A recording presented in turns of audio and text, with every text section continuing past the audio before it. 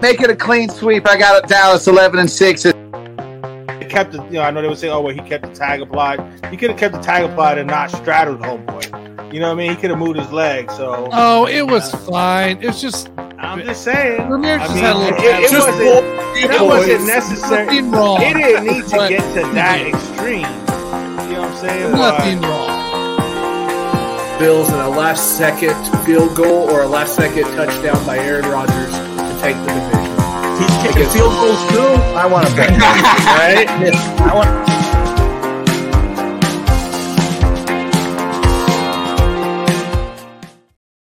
Happy Monday night, folks. It is your boy, Mr. First Down. I am the Pumpkin Spice Latte of podcast host. I am happy to be here, happy to be on the Let's Talk Sports Network. We're going to have a good show tonight. Of course, we've got Jim Behringer coming on. He's going to drop so many Behringer bombs that Lord knows if we'll ever see the light of day again. Then we have Jonathan Grisham. And since we will not be joined by Nick tonight, he won't get yelled at sporadically the entire time. I swear to God, if Nick was actually face-to-face with that guy, he'd be covered in spit the entire time. Just, they stink. Anyway, but enough about Nick. It's my show now, and since I'm driving the bus, I get to bring in my guy. He is a Hall of Famer. He is up in the Massachusetts area, and most of all, he enjoys my Reagan impression. He is the one, the only Scott Cobe, everybody. Hey, Scott, how we doing, bubby? I'm doing great. How you doing, Sam? I'm not used to going first. I mean, no, you're I'm used to Famer. You're always first. I know that, but I'm used to the 40-second outro on Botkin's computer when he doesn't talk. Oh, yeah. Well, yeah. Well, when they evacuate ships, it's the women, children, and elderly. So you're up there. I don't know if that's like first, second, or, first or third, fourth. I can't count. I have a newborn, okay? My brain doesn't work anymore. Anyway, so it's good to have you, Scott. Scott, did you look over that video I sent in our chat, because we're best friends and I can text it you, when we talked about Harrison's comments on Zach Wilson? I did see it. I watched it this morning, and he might get suspended by NBC for those comments. I doubt it. Put it back. I hate doing. Yeah, no, I hear you. I hate doing it to say it because Tanner's going to be like, "Oh, of course it is." Chris Jones really took that question in stride. Really didn't show his ass there. He really could have. No. But yeah, so I straddle this. We ran into this before with Sean Payton, where we get so much bull crap from the coaches and GMs. And Sean Payton comes out and goes, Nathaniel Hackett's a terrible coach. He's ruined everything, blah, blah, blah. And it's just kind of it's a weird place to be. I wish he hadn't said it, but it's nice to have some honesty every once in a while. It's just, Yeah, it is. And if you remember Rod Harrison as a player, because he played up here in New England at the end of his career, he didn't hold back. He said what was on his mind. And now, for the first, how long has it been on NBC? Like 6 years, 7 years, maybe something like that. Something like that. Yeah. God, it feels longer, doesn't it? He really hasn't had any controversial moments, so to speak, because Tony Dungy's been there. And when Tony Dungy was there, I think he just basically reeled him in and said, "Hey, Rodney, don't say anything." But now that they've changed the setup with NBC, I think he's basically said, "I'm going to let my mouth go." Out. Yeah. Yeah. So yeah, no, totally. Alan already tried to get on my good side today after he made fun of my little team there about what they should and should not do. It's okay, Alan. I appreciate it. I hope it is a great show. And Cody and Jay versus Priest and Balor. It's a tag titles on Fastlane. How about that? Okay. I like that. Okay. Yeah, I'm okay with that. I'm looking more. I'm looking more forward to the other tag team that's going to happen that night. Are you talking about John Cena and, of course, the megastar himself, L.A. Knight? Yeah. Yes. Yeah. I'm sorry. That guy makes me feel like a kid again. It is exactly how he makes me feel when he's out there. It's fantastic. You know who else makes me feel like a kid again because he talks down to me? Is our lovely producer, Tanner. Tanner, how are you, sir? How you doing? What's up, everybody? We're at it. I love how he didn't argue it. He's just like, yeah, that's probably true. I'm not gonna argue tonight. Well, maybe later. We'll see when I get comfortable, right? Sam, Dig in. you know, before you came on, me and Tanner were talking. He's done with Mahomes as his quarterback. He says he I'm wants done. him out. I'm finished. Is it over? Trading his ass. Is it It's over? over. It's It's over. over. It's over. You slide at the 2-yard line when it doesn't matter if you go by 10 or not, and I can't- hit all those covers. Like that's all you got to do. Let's go in the end zone. What was Instead, our we're gonna make the smart play, and we're gonna go side of the 2. You know what? I'm you're in New York. Go score. Go put some points on the board. How about that? T Swift was distracting him. T Swift was up. No, there. yeah, because he's worried about his wife over here Mhm. making bad with T Swift. Oh man. Like- what was our other soundbite from you, Tanner? Oh yeah. Are you gonna be different? Are you gonna be You can different? Well, Mahomes wasn't different at all. No, he wasn't different. He wasn't different. That Pretty was bad, a dude. game for him. I expected, of course, to bounce back and all of that, but like, I don't know. It just seems it hasn't come very easy for him this year. Do you think is this year different as a Chiefs fan, or do you think it's just part of the process? It's part of the Last year wasn't easy either. Yeah, they couldn't cover a lot of things last Yeah. year. It was weird. And so you're going to the same situation where you got, receivers that aren't able to get separation as much as some people thought, right? We got good receivers. Don't get me wrong. I think we got good receivers, but can you get the separation that a Tyreek gave you, a couple years ago? You don't get that because they don't have the speed. A Miko could give it to you, but he was always hurt.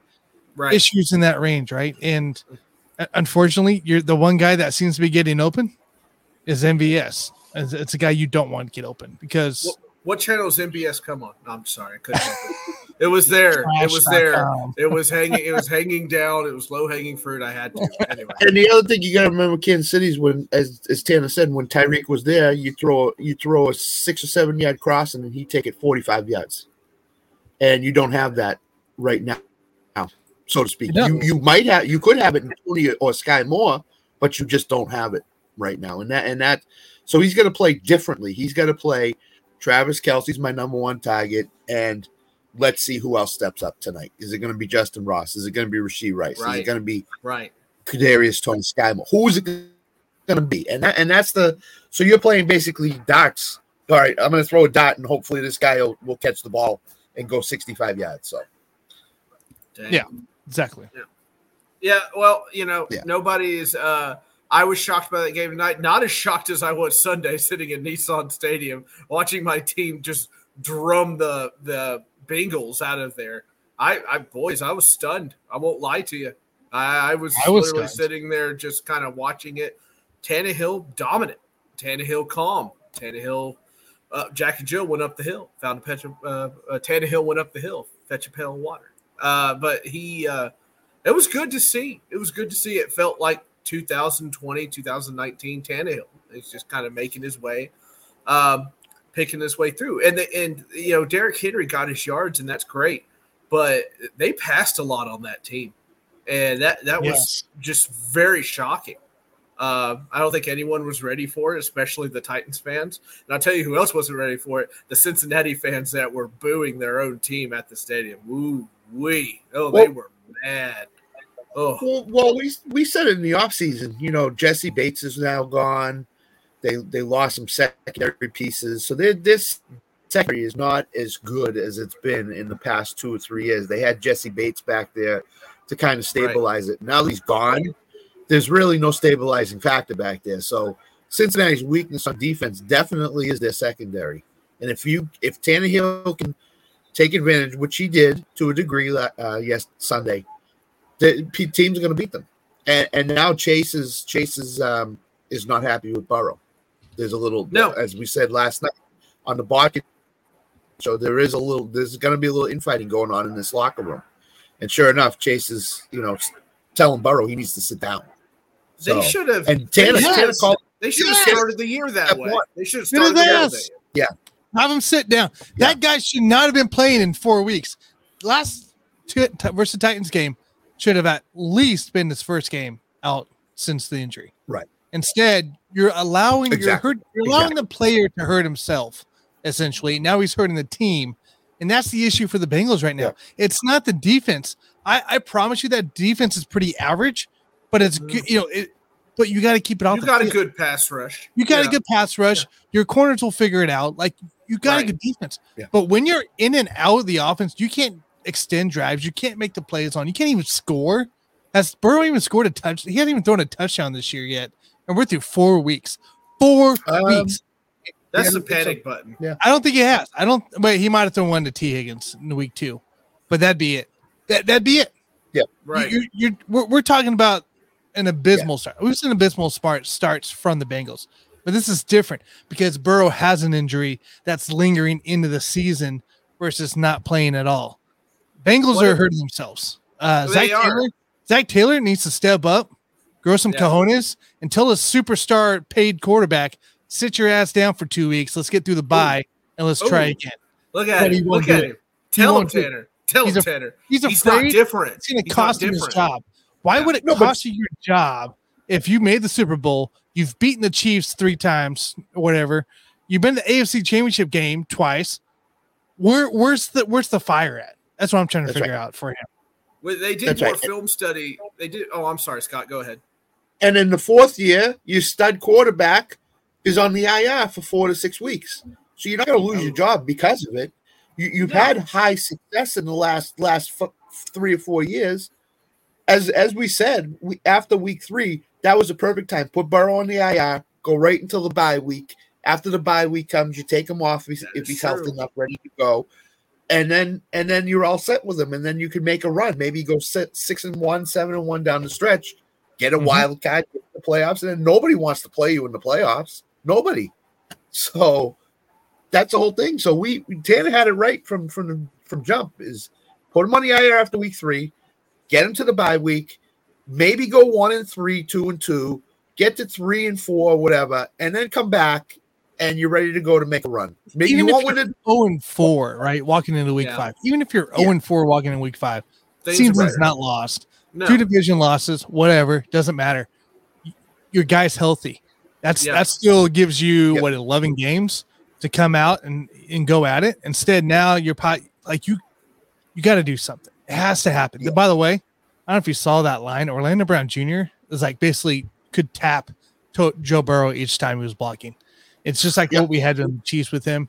He's not good. He's not good at left tackle. No, he's not. He's not. And I think that's why the Bengals were in desperation mode trying to clean up the line. That's why they offered him money, a more or a better deal when it really wasn't. But whatever, we're not missing anything with that. But he's causing Burrow to have kids he can't move.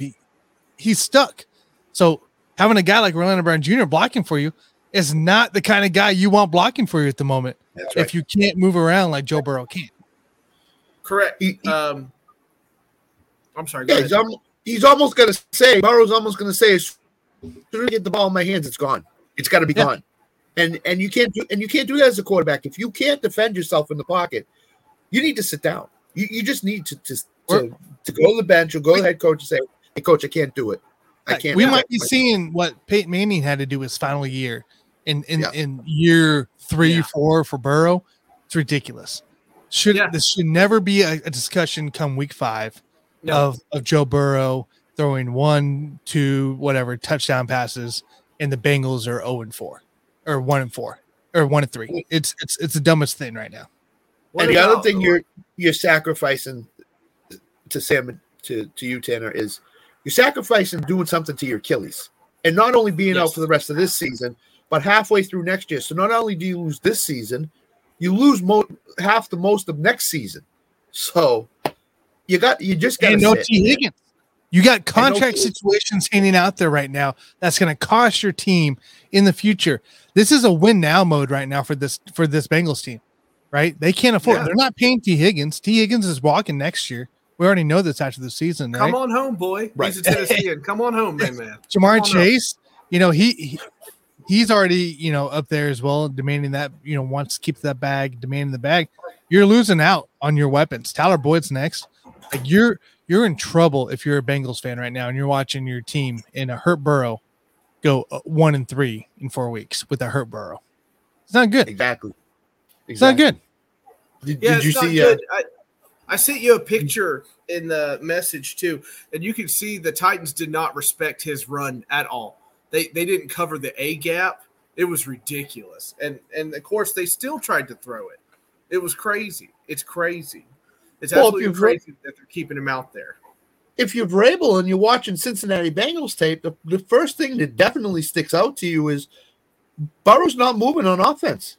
He's getting the ball, and he's in shotgun every snap. He can't even take the ball on the center and go back.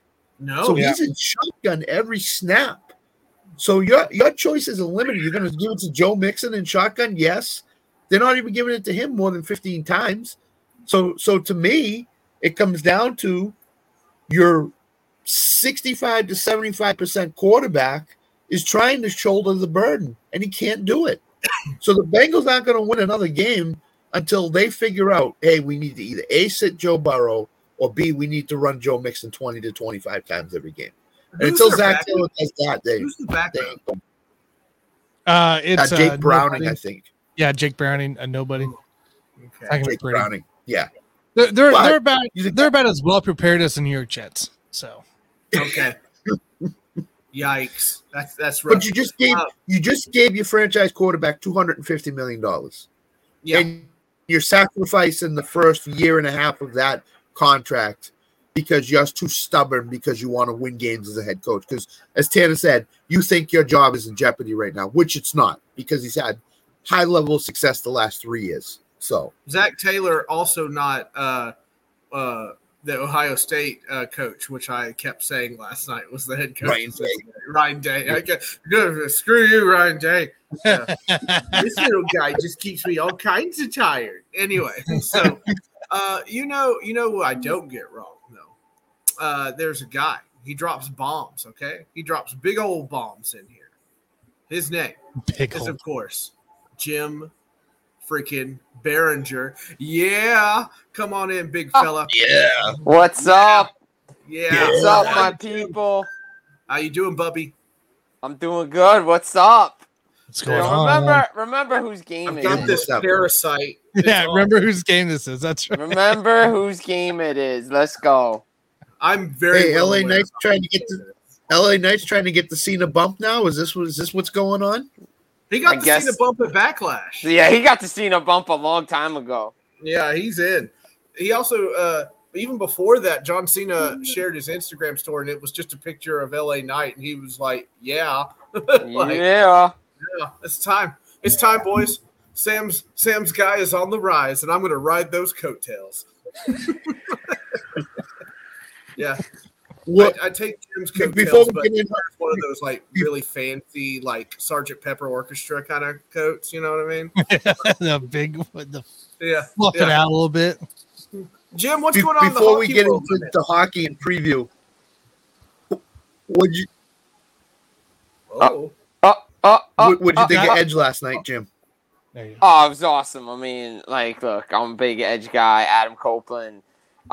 It was awesome to see. I kind of knew it was coming. Kind of worst kept secret in wrestling, I guess. Outside of when CM Punk came back and all that stuff. But I mean, for me, it was awesome. Look, the pay-per-view again was way too effing long. I was tired. It was a long day yesterday, and I watched it this morning because I wasn't staying up for best 2 out of 3 falls match. And I watched it. I got up early, watched it, saw the ending, and then I was like, this is cool. This is what they need. Yeah. It's a great signing. Yeah. Overall pay-per-view was good. Again, I want to see FTR. They did good. The 6-man match was awesome. The tag team matches were solid. I mean, John Moxley on commentary was very good. MVP. Prince Nana is a star, so let's just leave it at that. I mean, again, overall it was a good show. Danielson and Sabre Jr. was great. I think they wore the crowd out until the Edge pop at the end. Christian Cage, a great heel. Overall, Wrestle Dream is a good thing. I saw Tony Khan some stuff coming out of the press conference. He's like, oh, we're going to make it an annual thing. Okay, great. Now you have 7 pay-per-views. Are you going to learn to cut the shows down? Because 4.5-hour shows, 5-hour shows are not happening every week. And if you're going to do it, go back to Saturday, my man. Like, TK, love you. I know you listen to stuff because things I've said on other places, Nightcap Recap on Instagram, we've talked about it. Sometimes those changes happen. So, Tony Khan, I know you listen to everything because you're a big wrestling mark. I'm telling you here with my boys, the Maniacs, here on a Monday night, the Let's Talk Sports show, you got to cut down.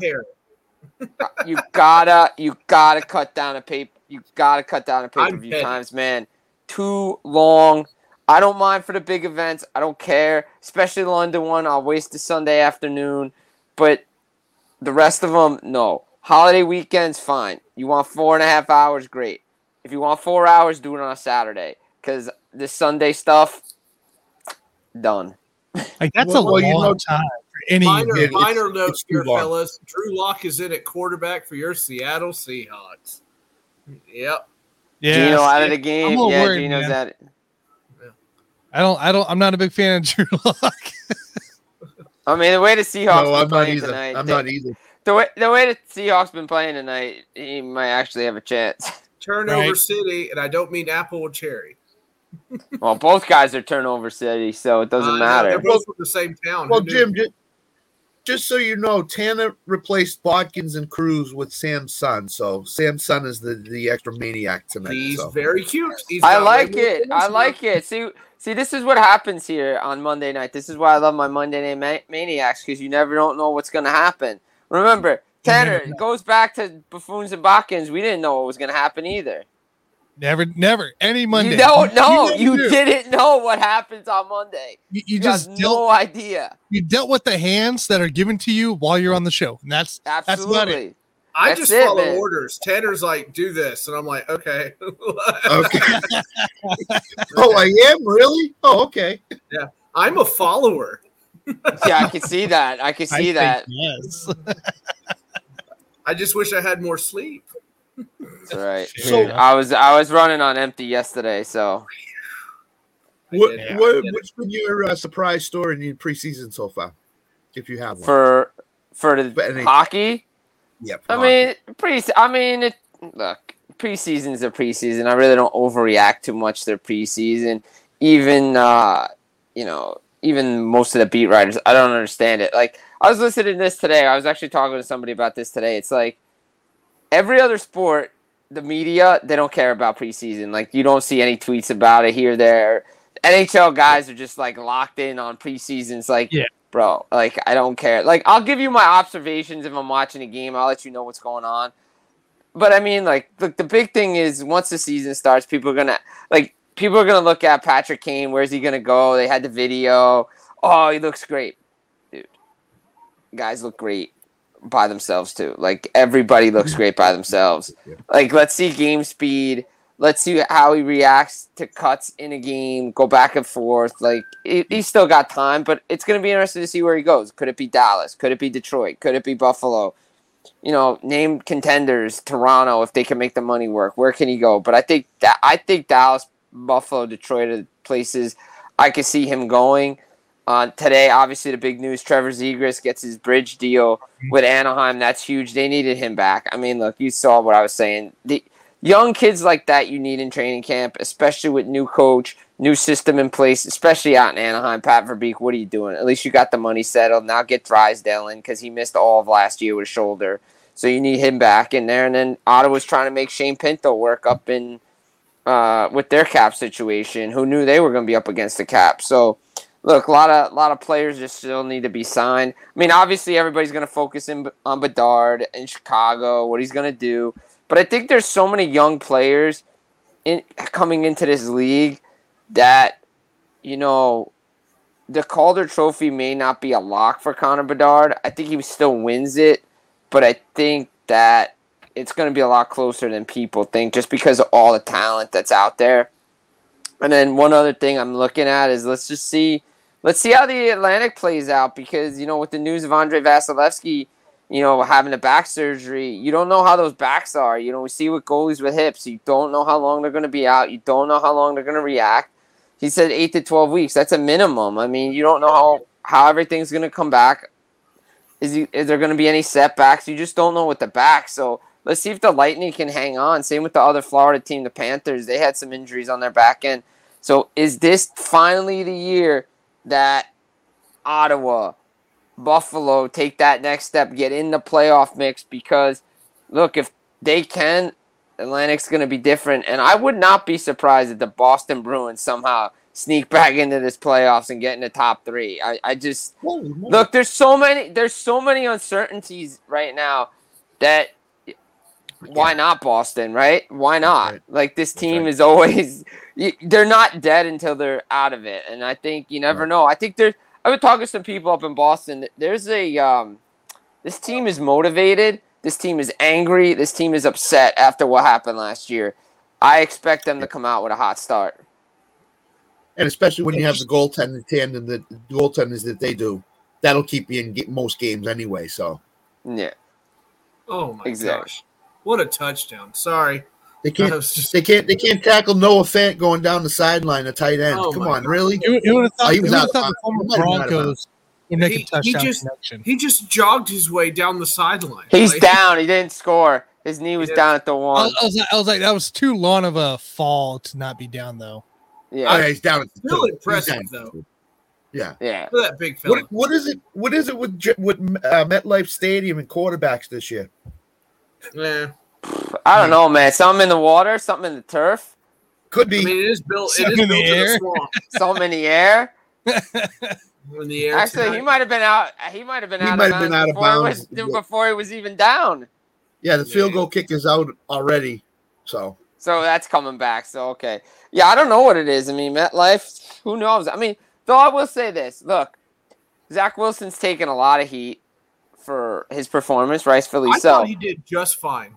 I But really did. last night he looked like the Zach Wilson I remember from BYU. Yeah. Like Yeah. Gunning it. Nathaniel Hackett drawed up some plays. Collinsworth was saying, "Hey, got to move him out of space, get him away from the offense, and get him on a run." He looked good, and there's talent there, and I think that's why you don't bring in anybody because the kid knows the playbook, and they realize. I think the first couple of weeks they were still in shell shock. Like Rodgers is not coming back. This offense for Rodgers. But now, like, okay, we have to design this offense around this kid. What is his strength? Okay, he can throw the football. Okay, let's get him into space. Let's move him around. Let's get him away from that offensive line. And Yes. what do we have? Oh, we have Garrett Wilson. We got Breece Hall. We got Dalvin. Okay, let's dial that up too. So look, they put up a good fight. They played well. Yeah. They played better than anybody expected it to. And Mike Tirico, by the way, I'm going to just let you know here, Rutgers, where Rutgers University plays, is 35 miles from MetLife Stadium, not 10. So anybody who's from New Jersey knows that it's not 10 miles away. I think the other thing was that I was impressed. You know, they talked about how they were losing the locker room and what. Did you see those players rally behind Wilson, patting him on the back, give him a hug, and everything Yeah. like that? Like, It's a made-up stories. Made-up It stories is. about It losing is. the It's locker just room. garbage. Look, guys are frustrated. Yeah. Look, the guys are frustrated. They know guys are frustrated. But they got to block the noise out of guys on ESPN and all these people say, hey, Wilson's no good, losing the locker room. Guys are frustrated. They get it because everything – they went all in on Aaron Rodgers. Rodgers ain't there. Plain and simple, he ain't coming back. Okay? Got to face facts. The guy's not coming back. They got to rally around this guy because if they don't rally around this kid, his confidence is going to go. The locker room's going to be a mess, and it's just going to be a wasted season. At 1-3, it's still not over. If Zach Wilson could play like that every week, and Nathaniel Hackett can actually do that kind of stuff, maybe the Jets actually have a chance at something. Maybe. yeah, sure. Wild cards. He looked Anything. really good. His throws were spot on, and I don't know. Maybe it's just being back at home and the prime lights. You know that really helped things out. Chiefs missing a few pieces. Mahomes giving him opportunities to go throw the ball. Is it a lot over? more. Is it over, Tanner? Is it over? I don't want to talk about Mahomes right now. His slide. He's dead to me. plus, His I'm slide. sitting is to good his too, room, man. don't, and he's not allowed It was to the come right out. move, but not for Plus, us don't bettors. it's a new playbook for him to learn. It's going to take him 2 or 3 weeks to learn it in game action. You know, even though he knows the plays, it's still going to take you to learn where the receivers are going to be, where they're not going to be, where do I throw, where do I. So to me, if Zach Wilson starts playing the way 80% of the way he played last night, the Jets will be just fine. Now, granted, they're going to beat the Dolphins and the Bills. Probably not, but are they going to beat teams like the Patriots? Hey, they already beat the teams Bills like- once. You They never beat the know. Bills once. They already beat the Bills True, once. True. Go out So, there. I mean, But- look, Guys, it's time for another impression. This is Al Pacino for Any Given Sunday. Gentlemen, we either live as a team or die as individuals. That's how I feel the Jets need to be right now. That was for you. Go ahead, Jim. See, No, they put look, me in charge and this is what happens. I mean, look, the Jets are the Jets. And again, like I said, if Nathaniel Hackett can really dial up the plays that fit Zach Wilson like they did last night, even he said it. They're on the same page again. Okay, look, they're on the same page. If we can see more of that, I think the Jets have a chance. If we don't, well, this is going to be the same old story every week. Oh, what about Zach Wilson, this and that? It's just not about Zach Wilson because that offensive line is awful. Yeah. And screw Rodney Harrison for saying that after the show. Come on, man. Saleh said this morning that Rodney was going about it the right way. Is what he said. What did he say? I didn't even hear what he said. Oh, he basically was trying to Zach Wilson was Chris Jones. Watching that tape, man, you got to look at this dude and say, "Oh, he is garbage. We should really tear him apart." He said that to Chris Jones. Come but on, he was trying man. to get Chris Jones to go along with him. He was trying to get good Chris TV. Jones wasn't having it. Yeah, but that's not good TV. You know what good TV is what Sam Hartman did on Saturday night. That's good TV. After Riley Leonard got hurt, that's good TV. Exactly. T Swift is not good. Not good football though. Yeah, showing Taylor Swift 9,000 times is that's awful, man. Enough. She did not invent football. I'm tired of it. It's not sports news. It's not relevant. I don't care. I want to watch the game. If I wanted to watch Taylor Swift, I go to one of her concerts. I don't need to see her 50 million times. I really don't. Preach. All right. Preach. See if you can hear this here. Nope, because I can't even hear it. That's cool. I didn't want to share with you guys anyways. Fine. You know, seriously?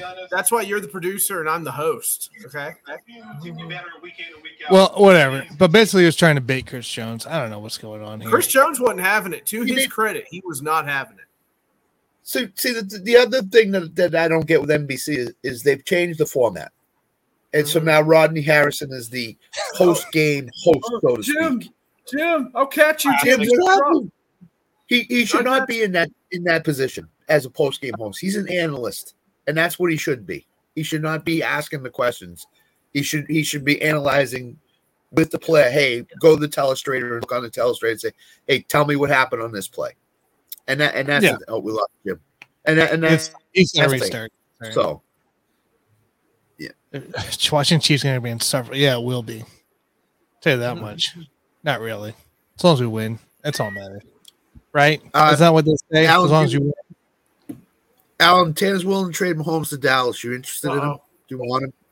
Yeah. Well, no, I don't want Dak because he's not going to score a touchdown either. So no, I know that. I'm out on that. I'm just going to throw the other uniform. Yeah, I don't want that. Tanner, you chose violence today, young man. Goodness, just go up by 10, dude. It's the same damn thing that you're doing. Stop at a 2. Just go up by 10. Just go up by 10. Yeah. Are you saying he's not different? That's all you. It doesn't make sense. Scoring a touchdown, not scoring a touchdown would not have mattered last night. It would not have mattered last night. It wouldn't have. It wasn't like it was, like 3 minutes left or anything like that. No timeouts. No. Daniel Jones. It was 30 seconds? Get in the end zone, kick it off. 1 or 2 plays max, and you're done. You're finished. Right. And everybody covers. Sure. Right. But no. That's no. That's a play that Mahomes did when it's like 35 seconds. Yeah. And the Jets or 2.5 minutes left, whatever it may be. Even for like a makeup, right? Even for a makeup for playing shitty the entire game. Like at least make it up by scoring something, Sure. Yeah. I get it. I get it. I'm not really mad at Mahomes, just to clear it up. No, it's okay. Sit on the bed. Yeah, no, you're a little frustrated with Mahomes. Let's be honest. Then that's okay. I'm frustrated with other people.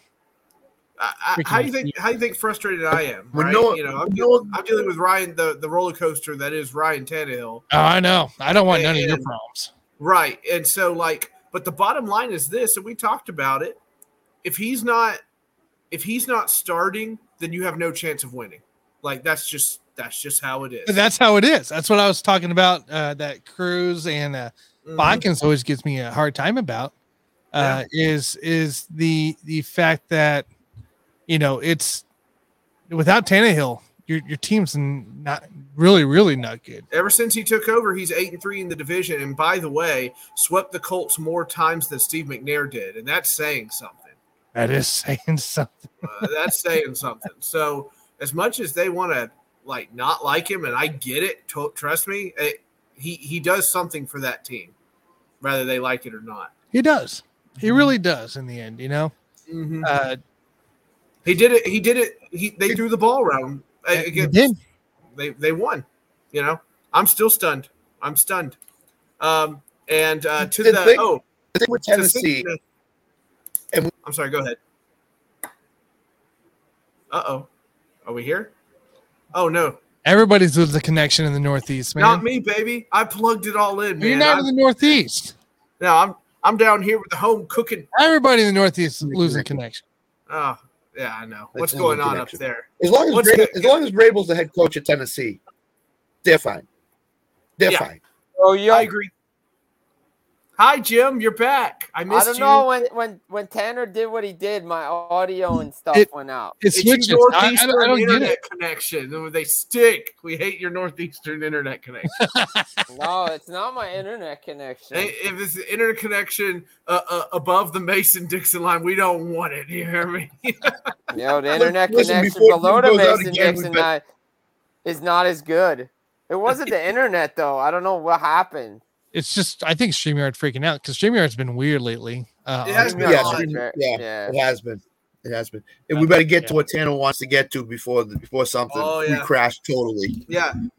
He's going to hurt us. He'll mute us. Don't worry, I'm not sharing anything because it seems to mess a lot of stuff up. Yeah. So, I mean, look, Rodney Harrison trying to do things on television. It is what it is. But like I said before, Sam Hartman about Riley Leonard, that's good stuff. Great sportsmanship.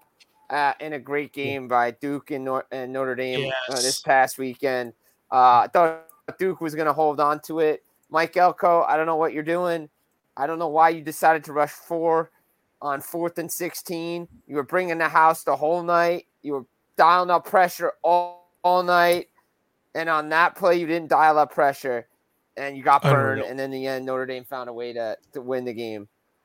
Look, let me ask you guys before we get to unreal. Yeah, I know. Does it seem like coaching is really bad nowadays in football, pro and college? There's 2 or 3 NFL coaches that are awful, beyond awful. College, do they overthink it? Do they over-prepare? What do you guys think it is? It's just talent, dude. Yeah, I think college it's talent, managing talent. The difference in, the recruits you saw it from Oregon to Colorado. Right, it's a difference in talent. In the end, it's just talent. It's talent, and I mean, look, Duke has talent, but they don't have Notre Dame talent, right? Like they just don't, and that's an issue. But they were in the game. There's also motivation, right? There's motivation. You want to beat Notre Dame, like this and that. Notre Dame probably should have played a lot better than they did. They probably should have blew the doors off. They didn't. They allowed Duke to stick around. But, again, poor coaching decisions. Also, great play by Leonard, but then you get the pass interference when you're on the 1-yard line on the final drive, that 95-yard drive. You can't – those are mistakes that can't happen. They got the Hartman. It was almost a safety. They've almost put the game away, and then you get pass interference. Like, that's tough. You can't convert. And then I think Elko just overthought it there because – he just brought pressure 3 straight, maybe not dial it up again, but it's been working. And even Herb Street was saying it. It's like just he's sticking with what he knows, but then he went prevent. And you can't do that because then they just left a wide open running space. Yeah. Those schools that aren't football schools, technically, right? The basketball or your small schools, the reason you see those upsets happen a lot because they take advantage of the actual football schools opportunities that they grant them, right? And be able to do that.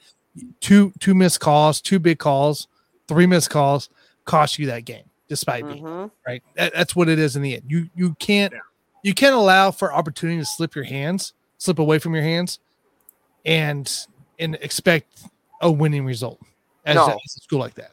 No, again, you have to take advantage of the situation that's there. Now, you flip to the earlier game and you say, okay, well, USC's up 20. They should cruise. It's 48-21. They're up huge, right? Yeah. It's going away. Either A, they relaxed, or B, their defense is that bad that's going to cost them the Pac-12 championship and a spot in the playoff, because it is you cannot give up 20 points in the fourth quarter. I'm sorry. They almost blew the game. They really did. It were an onside. Colorado was an onside kick away from winning the game. Mm-hmm. They were. Yeah, they were. Yeah. Yep.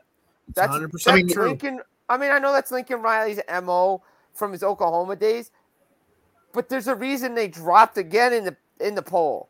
Their defense is not that good. It's just not that good. It isn't. It's not. You gotta be able to stop. Like look, the week before we saw Oregon just kill them. They didn't even give them an inch out there defensively. No, they did not.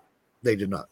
I mean, the bad part is now in college football, the number of legitimate national championship contenders, you could almost count on like one hand in basically 6 or 7.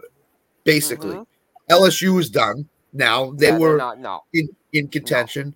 They're done. Florida State, I think, is really good, but I don't know if they're a legitimate national championship contender. I don't know if they are either. Texas. We're going to find out. We're going to find out. Yeah. We're going to find out if they are. Texas and Oklahoma, we'll find a lot out about this weekend coming up with the Red River. But I was bringing up to somebody, does this game really even matter? I know pride's on the line, but it's not going to matter for rankings and anything, because they're the two best teams in the Big 12, and they're going to have a rematch again in Jerry's world. I think it matters for Texas more than anything. I think that's a team that if they want to get in that playoff contention. Well, yeah, I think it matters for Texas, but what happens if they play again in the Big 12 championship game and Oklahoma beats them? Yeah. Then you're out of the playoffs. Then you're out of the playoffs. You got 3 teams in the Big 10, and 2 of them are going to get knocked out. You got Penn State, Ohio State, Michigan. Ohio State, Michigan might knock one of each other out, and Penn we State said that last year, and it didn't happen. It didn't happen, right? There's some teams that will grant themselves a second loss, maybe a third. At times, depending. You're not 3 losses. Don't get you this. There's no way this year. No, that it'll get you in. But I mean, you can do 2 losses for some of these teams just because of the way where they're playing and everything against the strength of schedule. Well, that's where I was surprised when the AP poll came out. I was like, because I was thinking to myself after watching Saturday, I was like, does the poll, are the pollers, the guys that vote on this thing, they may actually knock Georgia down a spot. But then I kept thinking to myself, well, probably not, because they're the 2-time defending champions. Right. They're the champs until proven otherwise. There's a difference between being number 1 in a poll and the best team in the nation right now. The best team in the nation right now is up for debate. A big debate. Oh, it is. Big debate. Huge debate. It could be Washington, Oregon, pick Michigan, Texas. Texas. Yeah, I was going to say Texas is in that range. I mean, even Penn State, who's been dominating teams. Yeah, I mean, Penn State they turned the Jets on in the fourth quarter against Northwestern. That game shouldn't have been that close. The fourth quarter. They saved that cover. I can tell you that much in the fourth. And by the way, the best team in New Jersey resides at Rutgers. They're 4-1. So yeah, and they might be 5-1 if they beat Luke Fickell's Wisconsin. Hey, how many miles away is it from MetLife again? 35. Mike Tirico, look at a map. I couldn't help it. No, I mean, I heard that last night, but the thing was, I heard that last night. I'm like, what? It's like, what the hell? All the locals. I was like, what are you talking about? Yeah, if you take a right here and you go down the street and then you take a left, you can get there in 10 miles. You can't get there in 35, whatever it may be. But Michigan, I'm not sold on Michigan. I've never been sold on a Jim Harbaugh coach team in college. Me neither. And that's the thing. And a lot of people put Michigan up there. I don't put them up there. I don't think they're going to win the national title. I don't think they're going to win the national title either. I think they're going to find a way to screw it up like they always do. Right. That's right. So, look, I mean, if they beat Ohio State again, great. They're back in the playoff. You win the Big 12. You win the Big 10, but you're gonna lose 37-34 to a like a TCU like team in the first game. Yeah. Which that shouldn't have happened, but it shouldn't have happened, but it did because they were so. This was the problem. They were so amped up about we want Georgia, we want the rematch that they forgot they were playing TCU. Exactly. Exactly. You forgot about playing TCU before you're like, oh, we're in the final already. No, you're still playing TCU as a quality team. Like, you still got to play those guys. So, I mean, it's up for debate. Texas, like I said, one of the Pac-12 teams. It's really fascinating this year to think that the SEC's so down. And again, Nick Saban's not buried in the ground until, he isn't in the SEC championship game, and because Alabama found a way to come back. Ole Miss had a nice win. That was what a wild game that one was. That was fun. I watched the whole game. It was wild. Nuts. That was wild. Big 12 defense in the SEC. Man, these guys were just going back and forth the whole game. It was like 7-0 after the first quarter. The first quarter was awful. So, and then all of a sudden, both quarterbacks said, "Okay, here we go, bombs away." Right. Yeah, it was ridiculous. These guys were scoring at will. Yeah. Doesn't Oregon and Washington play this week? Are they playing this weekend? Or Oregon, Washington play this week. Yeah, that's a big That's game. going to be huge. The other big game there is Kentucky and Georgia. In Georgia. See, I mean, I would have given Kentucky more of a chance in this one if it was in Kentucky. Yeah. But I will say this: Georgia cannot get off to the start it did against this Kentucky team because they are really good. Kentucky can go down the field this year and actually score on you. No, by the way, Oregon and Washington play the following week. All right, so they're not this weekend. Okay. They're That's the marquee game. That's the marquee game of the weekend. Next weekend is Oregon, Washington. Next week, next week, because that's gonna determine a lot in the Pac-12. It also gets determine the Heisman too. Oh, absolutely. I forgot about the Missouri game. Missouri. That's a tough game for LSU because Missouri almost beat Georgia last year. Well, LSU's got no defense. Weird, but they have no defense. No defense. And by the way, I want to say this: Brian Kelly. Who's dialing up plays? How does Malik Neighbors not even get a look on the final drives of that game? Agreed. The best wide receiver in the SEC does not get a look. I agree. Watch that game. It was like after they completed the 45-yard pass, it was like, all right, we're in there. We've done our job. We're not going to get our best receiver in the mix here. Boom. Like, that was a great play. They dialed up to Thomas. Nice crossing route. You get 45 yards. Okay, LSU looks like they're going to win this one. Penalty, bad play. It's like, what are you doing? All clock management. All LSU had to do was stop them one time, and they win the game. And they couldn't stop them. Couldn't stop them. Could not stop them. It was unreal. We got Ohio State with Maryland in Ohio State. Ohio State coming off. I think Ohio State should probably win that game. Should, but I think Maryland can give them a little. I think Maryland will keep it close for a half, and I think Ohio State figures out. So I say fourth quarter. I'm impressed by Tua's brother at Maryland. He's playing really well. He's been good since last year too. He's been really turning it on. Yeah, I didn't watch them until this weekend because it was on the Big Ten Network. So I watched that game. He's really impressive. I really like the way he plays quarterback. So, do we think maybe another matchup? I mean, number 14, 4-0, North Carolina has Syracuse coming off that Clemson loss, kind of exposed Syracuse in a way. North Carolina should win again. They should.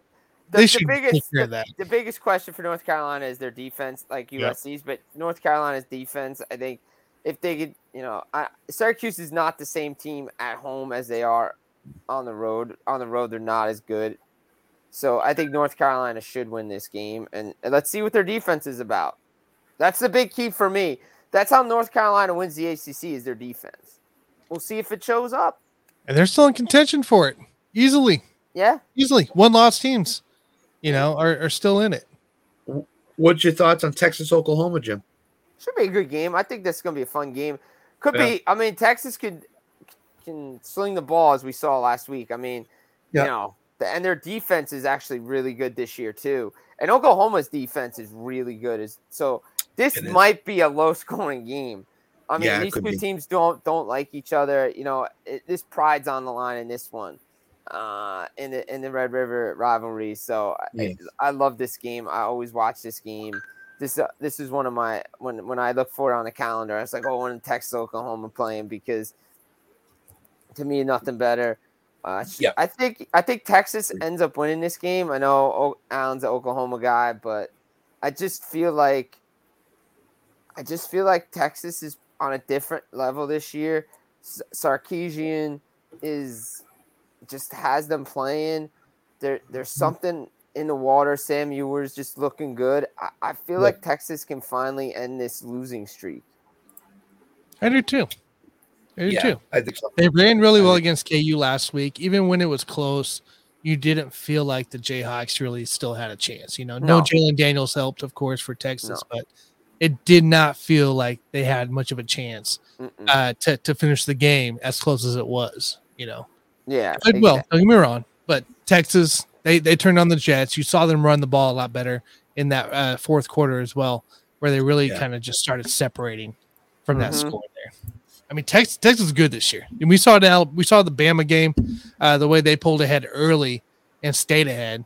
I mean, there were times in that Bama game though that Alabama looked like Alabama, but their defense just couldn't stop anybody in that game.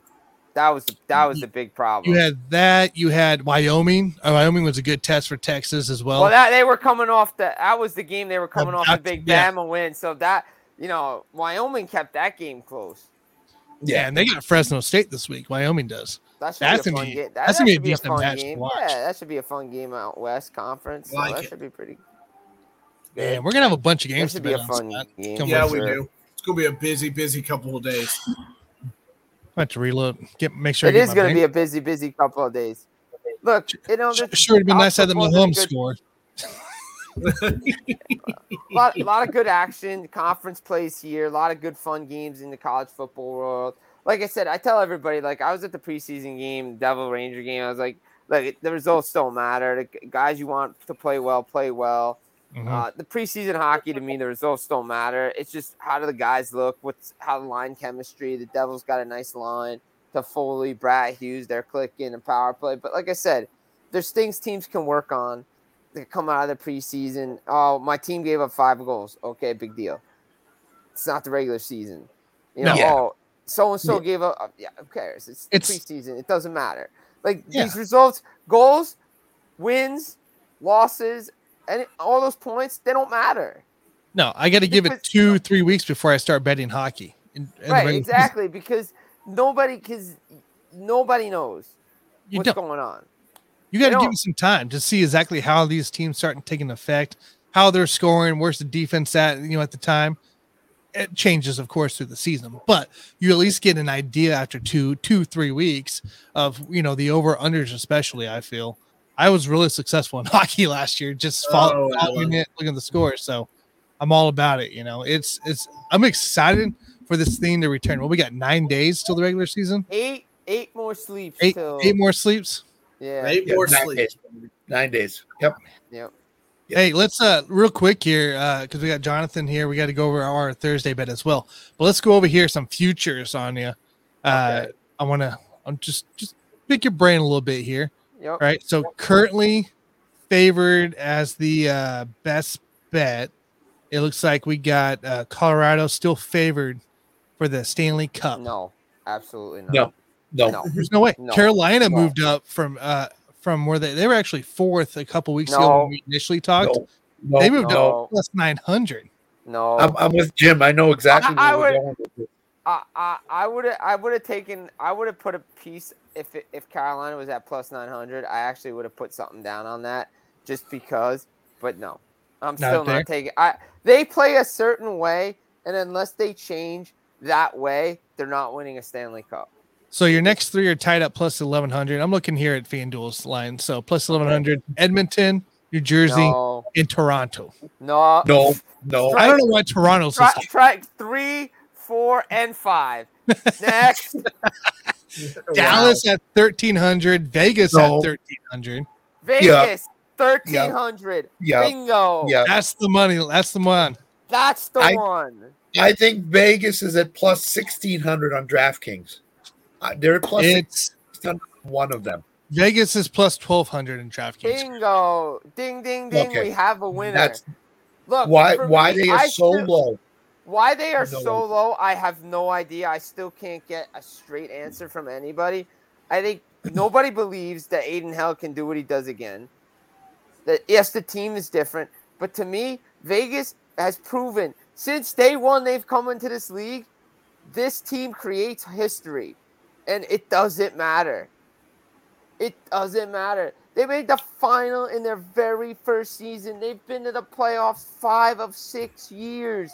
They've been in the conference finals 3 years. Like, tell me a team right now that you have more confidence in the Western Conference. Edmonton, No. same problems. Defense and goaltending. Still got to work on it. Colorado, tell me who their second line center is. If it's Ryan Johansson, great. But guess what? Can they beat teams when it matters? Is the defense going to hold up? Cale Makar's a great player. Devon Taves is great. Samuel Girard's great. Let's see if Alexander Georgiev can stop a puck when it matters. Then you go to Toronto. I am not taking Toronto to save my life. Okay? No chance. way. No way. After that whole debacle in the offseason, too, not even no one way. extension. But eventually it will be Toronto's time. It ain't this year. Sorry. They just don't prove it in the second season. They're a great regular season team, just can't get it done. Right. New Jersey, I love New Jersey. Look, team I cover, rooted for this team for years. I still think they're a year away from being a cup contender because goaltending to me is still a weakness for this team. Their defense is a little different. Nemec looks really good. Luke Hughes looks really good. They're going to make some mistakes. Their defense is solid. Their offense, their top 9 is probably one of the best in the league. But again, if they had gotten Connor Hellebuck, I'd probably put them ahead of Vegas because that guy can win series, win games when it matters. He's like Andrei Vasilevsky, okay? There's a reason why Tampa was the favorite for how many years. It was because of Vasilevsky and who they had on that team. Colorado might not even win their own division this year. That's how good Dallas is. And there's real steam about Patrick Kane going to Dallas. He loves that team. He loves playing there. If they land Patrick Kane, I mean, Dallas is going to be a real threat to win that division. Is Kane not with New York anymore? No, he's a free agent. No, he's not. He's still, I didn't know. I thought he got signed. No, Right, he's still out there. He's still out there. Whoa. He could swing the pendulum depending on when he signs in terms of a If team. he goes to Buffalo to add to that offense, that's scary good. Yeah. If he goes to Dallas, that with the guys there, he knows a bunch of guys there. So, look, Man, that'd be something there. There are sometimes. So there are some times when I feel that Vegas, not the Knights, Vegas, want you to take a certain team so they can make money. In this case, I think Vegas is saying, don't take the Golden Knights. We think they're going to be bad because we really think they're going to be really win the Stanley Cup. So don't take them. Take these other top teams and leave the Golden Knights down there, and they'll win the Stanley Cup, and we won't lose a lot of money. That's what I think they're doing. They're baiting you into taking somebody else. And I think I'm not falling into the trap of taking that bait because I would bet Vegas to repeat because I think that's how good they are. Their defense hasn't changed. Nope. Their goaltending hasn't changed. Their offense minus Riley Smith, okay. They add plug and play pieces. And Jim, I know Bruce Cassidy. He will not take the foot off the pedal at all with them. He will keep his foot on the pedal and make them work harder because they're the defending champions, and that will help Vegas in the playoffs. I think. Look, so Bruce Cassidy bet you he told his boys after they won, okay, great, go enjoy it for a little bit, but get ready. But your butt is back on the ice on this date, starting to train, and we are going to be ready to work when we get in. Same thing that Andy Reid and Mahomes do. Hey, let's enjoy it. Let's get back to work. New year. Right. So to me, I think the play is Vegas. I agree with Scott. I think they're telling you, oh, well, why don't you take this team? Why didn't you take this team? There might not be as much action on Vegas. Right.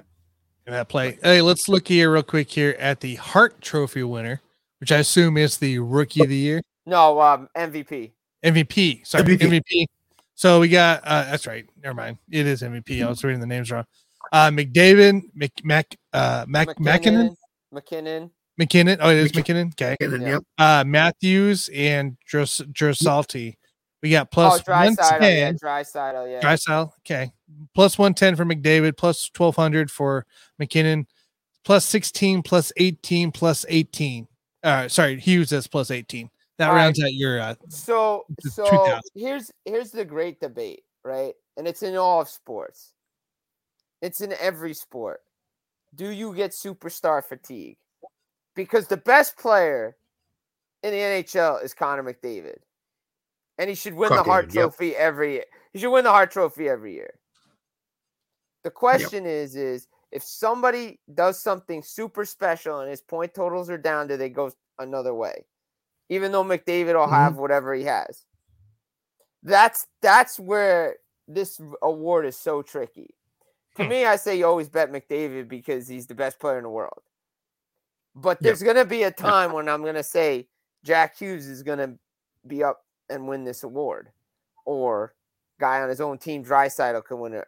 I mean, remember, the year Matthews won, he won the Rocket, he won the Art Ross, he won all the major awards. So, I mean, I like McDavid. I always will like McDavid, but the voting comes down to superstar fatigue. That's fair enough. Yeah. You see it in every sport. You do. See it in every sport.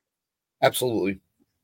Yeah. Because, you go back, you're telling me, I'm not the biggest LeBron fan, but you're telling me LeBron James is an MVP after the season he has is, going back years, somebody else would win MVP. I'm like, yeah, okay. You can never win three. You can't win 3 in a row.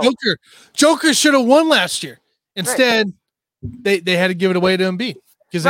Jordan never won 3 in a row. Every year they won the championship, he should have been MVP in the regular season.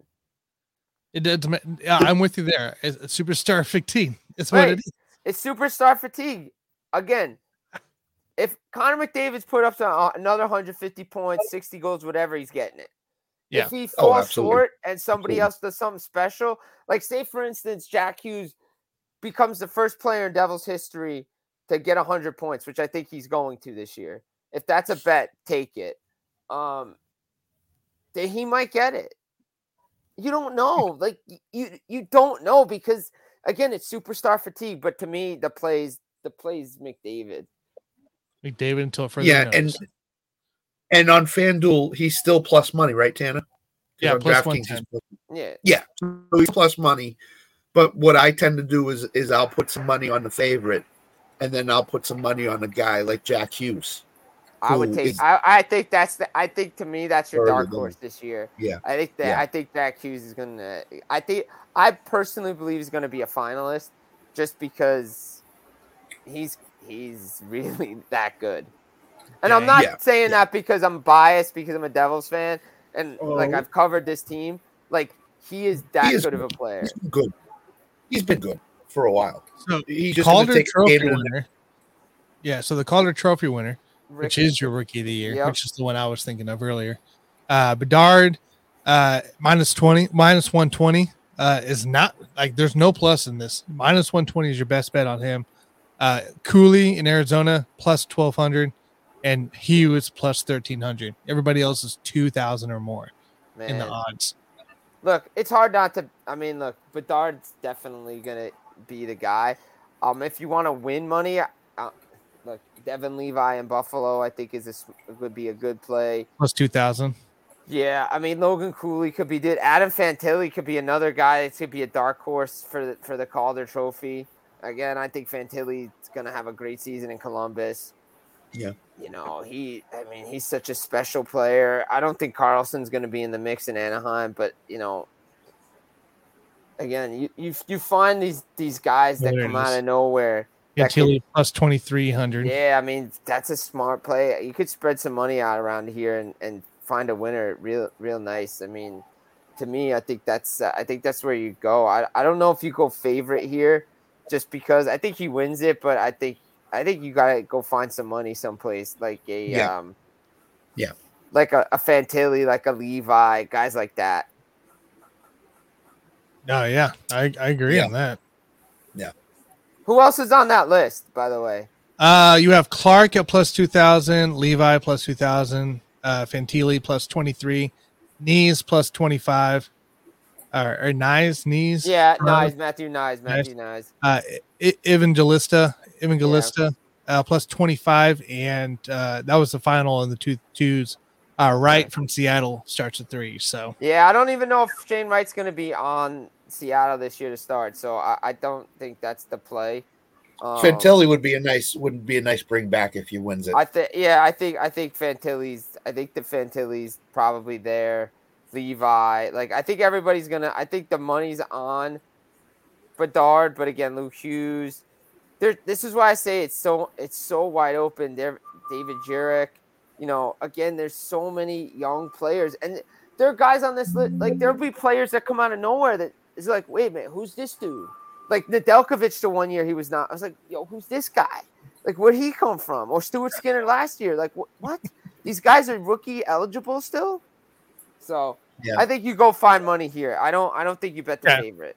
You don't have to sit there at minus 120. Yeah. All right, let's talk about it here. Let's get our picks here for next week on Thursday. Yeah, 2-1, right? I'm 2-1. Yep, correct. Right. I haven't scored it yet, but yes, you were Lions minus 1.5. Myself, Johnny, were also minus 1.5, and John was also minus 1.5. I mean, that was kind of easy to take the minus 1.5 for the Lions. Don't talk to Nick, Scott, or Sam about it because we don't want Jordan Love and hope for the best.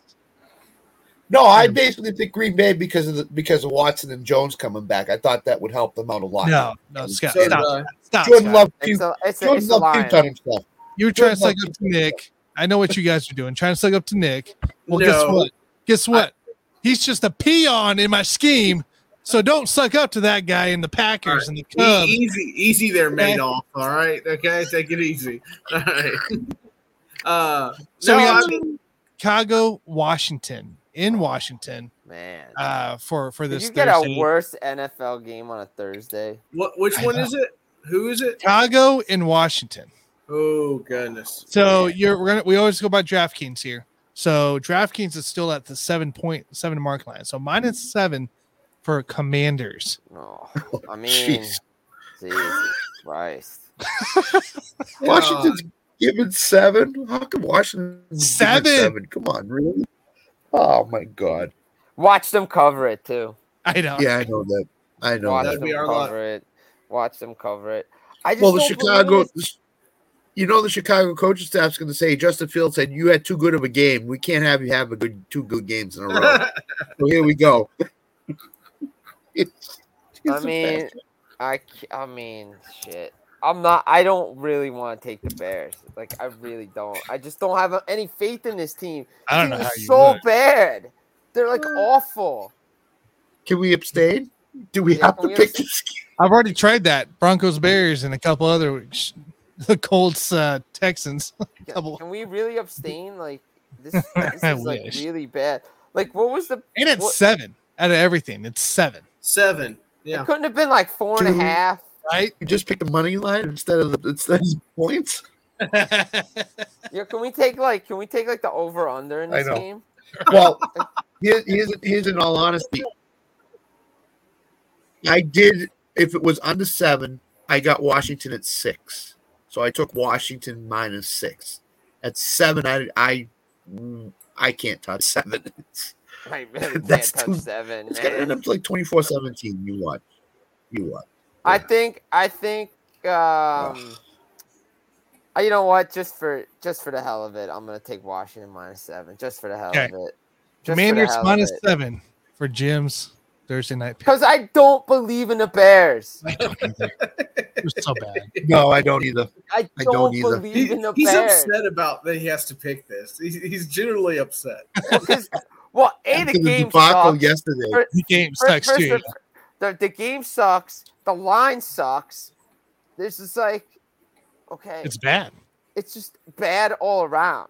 It's awful. I would not bet this game if I actually had to bet this game. I'm with you. We're back to the Thursday night bad games again. So here's one. I mean, if we could if there was any other, if I could exchange any game, I would do it. Tanner, do you know when this changing game stats. Do you know when this flex schedule comes out? Is it not until like December or late November? Later. Is it later? It's like week 7 or week 8. They can start flexing out. I thought the NFL was supposed to give Amazon like good games or something. Weren't they supposed to give Amazon good games? No. They just give them games. They gave them games. That That's all doesn't you mean need. they have to be. They didn't have to be good. You don't have to Because schedule what a game. happened is ESPN started crying that the Monday night games were not good, so they had to accommodate ESPN and NBC for those primetime games. Yeah. Well, tonight's a perfect example of a not good game. You got Drew Lock in the quarterback for the Seahawks. Jeez, come on, really? Look, I didn't expect the Giants to win this game anyway, so it don't matter. No, I didn't think so either. But Gosh, Daniel Jones. everybody's coming down now. It's just like We're down on the NFL right now. Again, even they're pointing it out. Peyton's talking about it. They're showing it, the picture. Get Jalen Hyatt involved in the offense. This kid has breakaway speed. They just don't do it. They don't do anything like that. Do it. Yeah. The kid single-handedly beat Alabama, and he's not involved. Daniel Jones is one of the worst bottom 5 quarterbacks in the NFL. He just is. He really is. The Giants have no offense. They have no offense at all. This kid, Daniel Jones, he's awful. He really is. He's throwing balls behind guys. He had Matt Breida he threw a pass to. It was behind him. Matt Breida stumbled, got the ball, and then stumbled when he turned. Come on, man. So bad. Come on. I'm done with Daniel Jones. I really am. Yeah. Well, thanks for coming on, Jim. Wait, first of all, Tanner knows how I feel about him, and everybody, the whole world knows how I feel about Daniel Jones. So I can't continue to say the same stuff I've been saying for the last 5 years.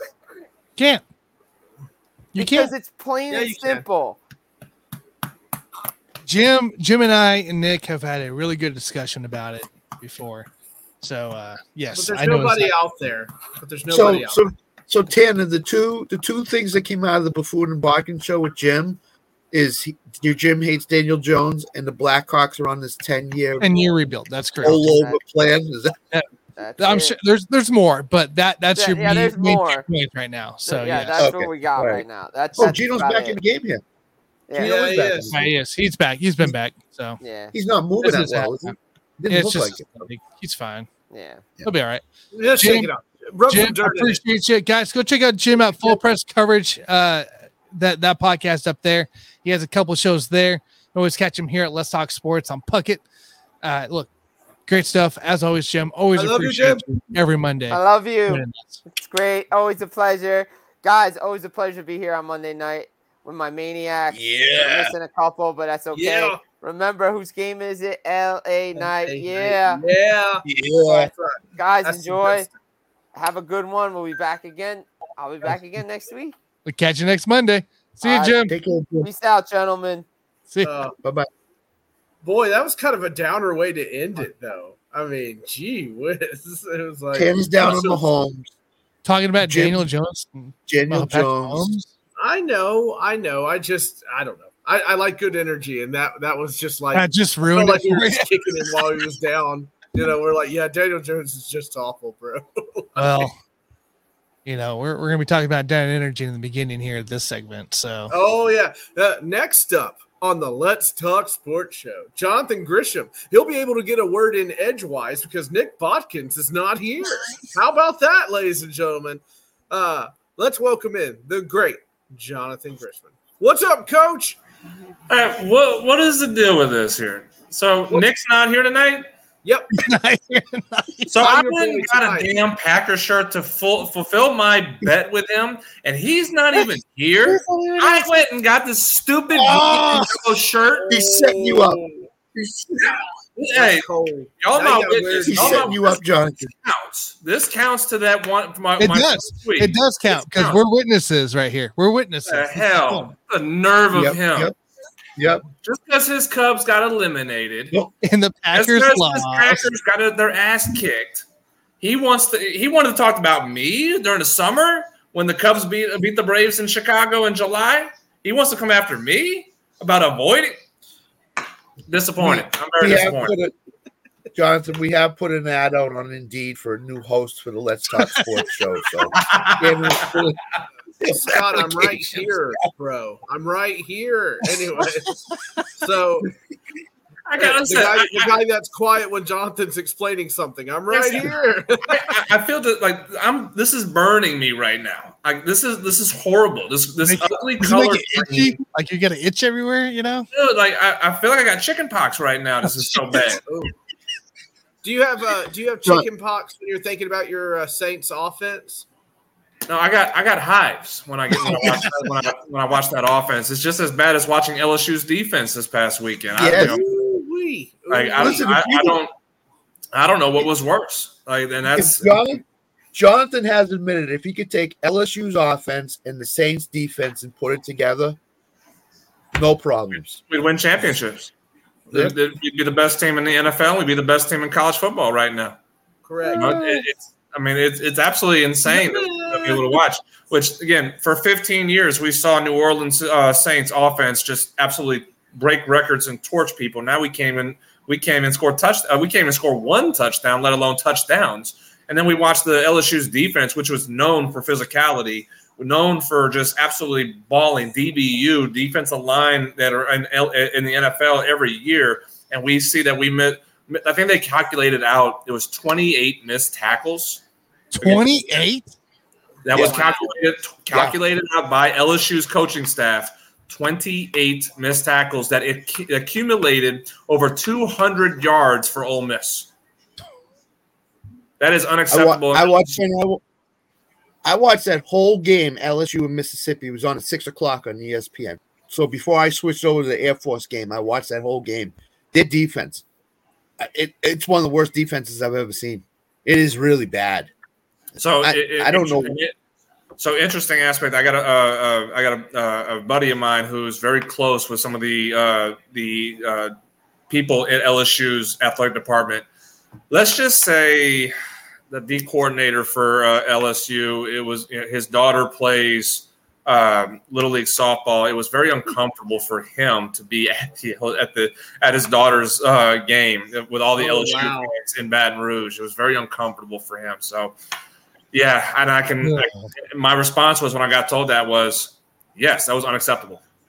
That was absolutely unacceptable. LSU fans will come after you if you don't perform, especially against Ole Miss. We don't lose to Ole Miss. We're not supposed to lose to Ole Miss. That is one game that you're not supposed to lose to. And for them to set records like that, 700 yards of offense, that's atrocious. Yeah. Absolutely atrocious. It's rough, man. It's such a rough go. Yeah, I mean, I know every team has a weakness someplace. Did Brian Kelly just say, "I'm going to go out and get a bunch of offensive toys and forget the defense"? I'm just gonna allow it to. I mean, that's what it looks like to me. Is he went to the offensive side and said, "Okay, I'm going to get all these wide receivers and this quarterback and this stud talent, and then they figure out the defense later." I don't know. The issue again, there is talent on that defense. I mean, again, Harold Perkins. But the problem is you turn Harold Perkins, who was one of the best pass rushers in college football last season, you put him as an off-ball linebacker, which he's not. He does not do. He's never done it before. They told him in high school, attack, go get the quarterback, go get the ball. That's what he did in high school, and he did that last season. And he was the All-American freshman. Now he's just a body. They absolutely changed, and the thought process of it makes no sense because they said we're putting him off the ball like this to increase his value for when he goes to the NFL. Yeah. I'm sorry. Last time I checked, pass rushers make more money than off-ball linebackers. They make more money. The linebackers want to be essentially pass rusher defensive ends in 3-4 defenses. They want to be pass rushers because they know they'll get $20 million, whereas off-the-ball linebackers are going to make $14 million. So it made no sense. And then, Mason Smith is still coming back from his ACL injury. He was one of the best D linemen we have with Mekhi Wingo as well. The issue for LSU is there's nobody in the secondary. This is DBU. And there is not a good cornerback that we have currently on this roster. The safeties are too soft. I mean, there's go back to the LSU defenses that people feared. Physicality was the biggest characteristic of LSU defenses. The secondary was the one that started it with guys like LaRon Landry, guys like Craig Stelz, guys like Jamal Adams. I mean, those guys that just you feel it. You get hit by those guys, and you feel it a week later. You still feel it. There's nobody on this defense that provides that. There's no physicality. There was a couple runs I saw that the cornerback stopped and just let the receiver go for Ole Miss, and he got 20 extra yards. But I'm sitting there thinking, what are you like? Throw your body, do something. He did stop. I remember seeing that. Yeah, that was in the fourth quarter where you needed a stop. You needed a stop to win the game, and he let him run by. That doesn't happen for LSU. So there's issues right now, and again, I can't go into detail as far as what I know because it's what I was promised with it. But there's some issues in-house again at LSU within the athletic department and the coaching staff and whatnot. There's issues again. I can't go into full detail, but it's a mess right now with the football program. Again, with the other sports, women's basketball is obviously thriving. Baseball is obviously thriving. For some reason, the football program has this stench about instability. And it's kind of continuing with Brian Kelly right now until they can get that figured out. This is kind of like we'll be a really good team. We're just not going to be a championship team until they can at least address the elephant in the room. Yeah, and they're paying Brian Kelly an exorbitant amount to be there. They're still paying Ed Orgeron. They're still paying Ed Orgeron too right now. Yeah, so they're paying a lot of money to their football head coaches, one which is not there anymore. And they're getting these results. I mean, on defense, 55 points to Ole Miss. Come on, really? Ole Miss they can't score 55 points by themselves. You can't do that to Ole Miss. You can't do that. You can't do that against Ole Miss. You certainly can't do that against Lane Kiffin. As much as I despise Lane Kiffin, dude's a freaking prick. But you can't let him do that to you. You can't let Ole Miss do that to you, and then expect confidence going into the rest of the season, especially with Alabama still, late in November, still around the corner, a month away from now. So, I don't know. I don't know where we go right now, especially with the offense. Jaden Daniels should be in the conversation for a Heisman Trophy, but he's not going to get the consideration. He's not going to get the consideration because they're not going to win enough games and be highlighted enough for him. You have so much talent on the offense side. They're moving the ball. My goodness gracious, you should have won this game if you just got a couple stops. Ole Miss got a couple stops. That was the difference. They got big stops. We did, and there was a difference in the ball game. How much? Well, I guess what's the thought here going into this upcoming weekend here? You got undefeated Mizzou, who's looked good at times, looked bad at times, but they're still pulling out the dubs. Now you're going against a 5-0 confident Mizzou club. With LSU coming off that loss, you got to find a way to answer the bell. I don't really know what we do from here. I don't really know where we go until they change, and then they make a change just personnel-wise on players and put them in the position to execute. I don't know what's going to be different. Mizzou, I don't see as high-powered as what we saw with Ole Miss. So I'm not – if we give up over 450 yards of offense to Mizzou, somebody needs to lose their job. Yeah. Like, you can't do that. You give up 40 points to Mizzou as a shootout again, somebody got to lose their job because that's just we're border. There was a reporter or one of the beat writers for LSU. They said after the game, never thought I'd see a defense be just as bad, if not worse, than the 2020 Bo Pelini defense we had, which set records for LSU. And that's where we're kind of at right now with this group. I don't think we're there yet. If you give up 450 yards and 40 points to Mizzou, yes, I think we're there then. And if that's the case, again, somebody has to lose their job. Yeah. By far. Like, oh, wow. Wow. You said that name with that record. Goodbye. Seattle just returned. Seattle. They just returned their fumble. 90-something yards. Daniel Jones fumbled? I think so. Intercepted. Yeah. There's an interception. Intercepted? Daniel Jones threw an interception. Oh, yeah. Look at him run free. like a gazelle in the savannah. Classic. making his way. Classic. Let's talk about the other NFL team in the room, huh? Let's talk about it. Derek Carr ended up playing for the Saints. He ended up playing, which I was very surprised to see him out there. Shoulder injury, yeah. Did it mean anything though after seeing what you saw? I'll go to the same direction I just talked about with LSU's defense. Coaching's got to get better. There's so much. Derek, you can see Derek has no trust in the offensive line, and that's probably the more disappointing part of the offense wise is that they can't protect Carr. This is not a bad offensive line. I mean, you have Ryan Ramczyk, who has been for 6 years one of the best right tackles in the game. You have Eric McCoy, who's a good center. You have good pieces on the O-line, but he doesn't trust them. He's getting hit, and he's being pressured almost with 4-man rushes. He's getting pressured. So you can see he's got happy feet. His eyes are not downfield as long enough to where you can let Olave get work. You can let Rashid Shaheed get work. And they're not utilizing Thomas and what his strengths are. His strengths are 5 to 15 yards. They're having him run 12 to 18 yard routes. So yeah. I don't understand the play calling for Pete Carmichael and what he's doing right now. And it's been stale. The lack of creativity to get guys open is more of a problem than Derek Carr right now. I think Derek Carr is a product of bad play call with the O-line a little bit shaky. Was I happy that he played? Yes. Did he give us a chance? Did he give us the best chance to win a game? I think so, yes. I think he was a better chance than what Jameis could have done for us.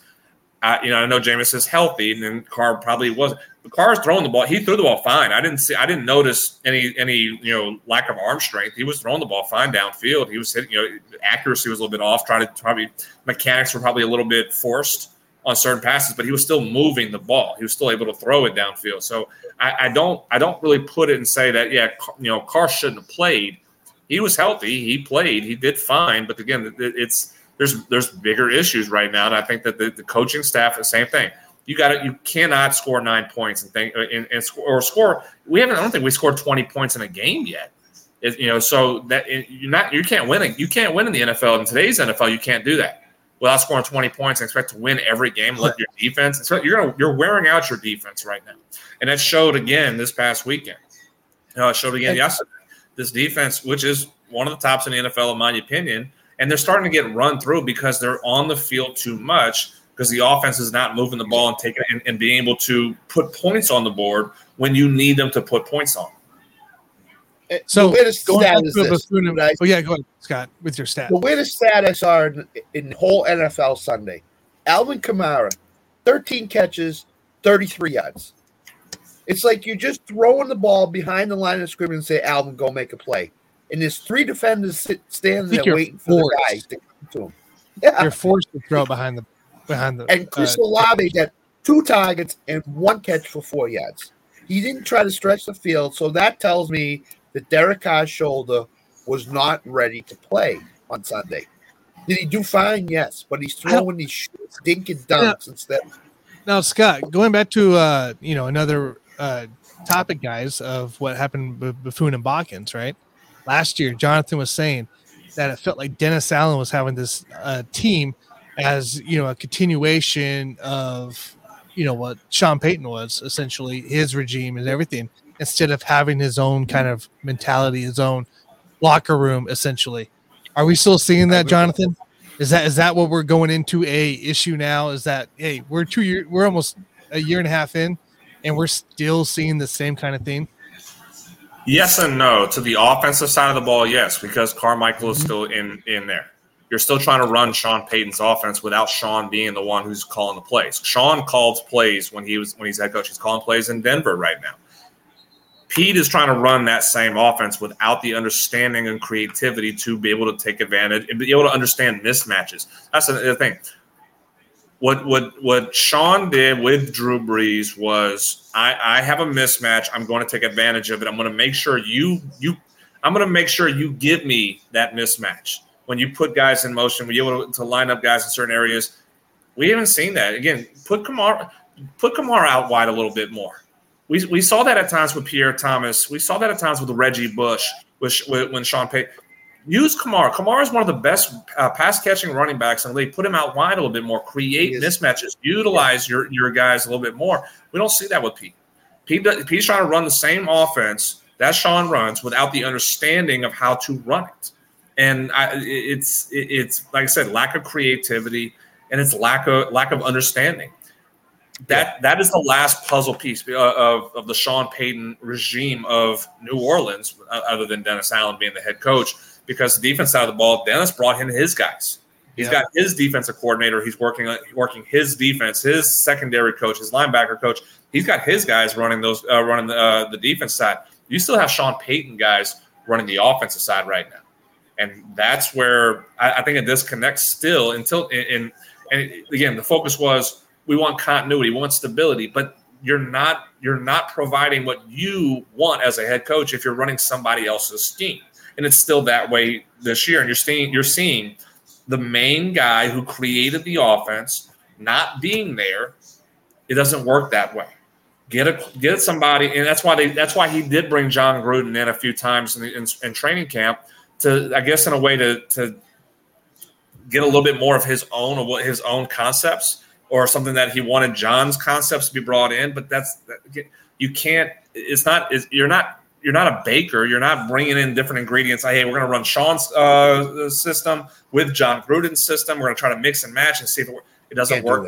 Don't work like it doesn't work that way. It doesn't work like that at all. And so that's where, again, at some point, and I think this is Pete Carmichael's last year in New Orleans, because I do think he'll end up going to Denver next year and be with Sean again, or Pete may just retire as well. But this might be Pete's last year in New Orleans, where Dennis will get one more. He'll get one more chance after if let's just say this season kind of tanks and we miss the playoffs again, which will be very disappointing, because this was supposed to be our division. We were supposed to win this division.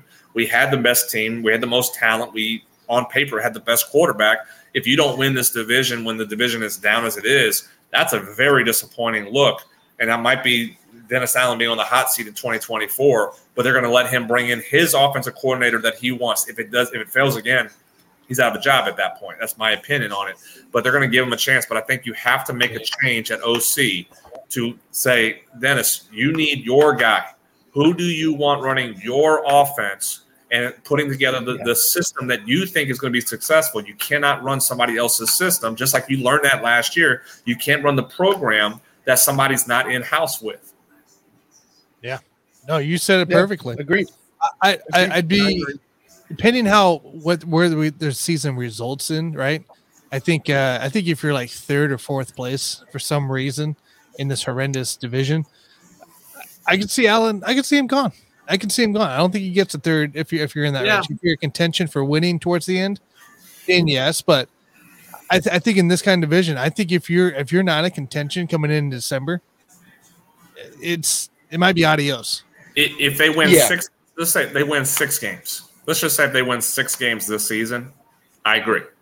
I absolutely agree. If they are 8 and 9, good with it. They're gonna keep him one more year, because that's the MO of Miss Benson, of Gail Benson, the owner. She prefers stability. She's not somebody who's gonna just cut bait immediately. She gives opportunities. She gives them a chance. Gives guys a chance to work through the issues to try to turn it around. So unless the season absolutely is just god awful and we win 5 or 6 games, that'd be the only way I could see Dennis Allen is out of a job. If they win 8 games, they're right on the cusp, again in second or third place, but they're a game out of a wild card spot. They'll give Dennis Allen a chance one more year and say, fire Pete, bring in your OC, and now you lose all excuses. That it's not my system, it's not this, that's gone. You have nothing. You have no scapegoats anymore. Yep. So pick your guy, make sure you're good with who you want to run it, and then you better go win that. Do you think it's also a dependency on how Olave ended up being his results for him as a player? Because obviously they look very highly upon him as the Saints, and Derek Carr has that supposed to have the connection. You think anything to do with Olave and the results that might also help whether Allen stays or not? No, because that'll fall on Pete Carmichael. That'll still fall on Pete. Yeah. Because Dennis, even though he's the head coach, he's still he's the guy on the defensive side. Yeah. Pete's running the offense. So if Olave's development kind of slows because this season's just atrocious, that's going to fall on Pete Carmichael. That's going to fall on the coaching staff on the offensive side of the ball. So that's the scapegoat. That is the scapegoat for this coaching staff for Dennis Allen right now, is that you have somebody who you retained but you didn't hire. And so if things kind of get sour on the offensive side, that's the scapegoat of this season. And there's already questions. New Orleans media was already questioning about potential coaching changes right now. And he's being indirectly direct about it. You know, it's kind of just saying, we're not considering a change because it's too early for that. So indirectly, directly answering the questions, but he's already starting to feel the heat that a change needs to occur, and which that happens to a head coach. His seat's going to get hotter as we get closer and closer to that point. There you go. Alan does have a comment. Are the Bucks the favorite now in the South? I think they're in contention. I wouldn't say anybody's the favorite, though. I don't think anybody's the favorite. It's a coin flip right now. I think it's a coin flip right now just because, again, do you still trust Baker? I know Baker played good again. He didn't make the mistake that we minimize mistakes, right? As long as that defense is healthy, I think that's where your key is. Giving Baker the opportunity to head back out there, let them run the ball, Rashad White, and minimize your mistakes. That's all you got to do. And that was the one thing I was waiting for in that game before it got out of hand was, when is Baker going to make the mistake? When are we going to take advantage of the mistake? And credit to Baker, he didn't make it. He took care of the ball and he gave his team a chance, and they made a play or two here and there, and they won the game. I'm not going to sit here and say they're the favorites right now. Right now, I think it's a little too early. It's a coin flip now, but Baker. If Baker plays if he can play like he did yesterday, consistently, then. Yeah, I could see you say Tampa would be the favorites of this division now. Look at what Brock Purdy is doing with the 49ers. Just don't play turnover ball.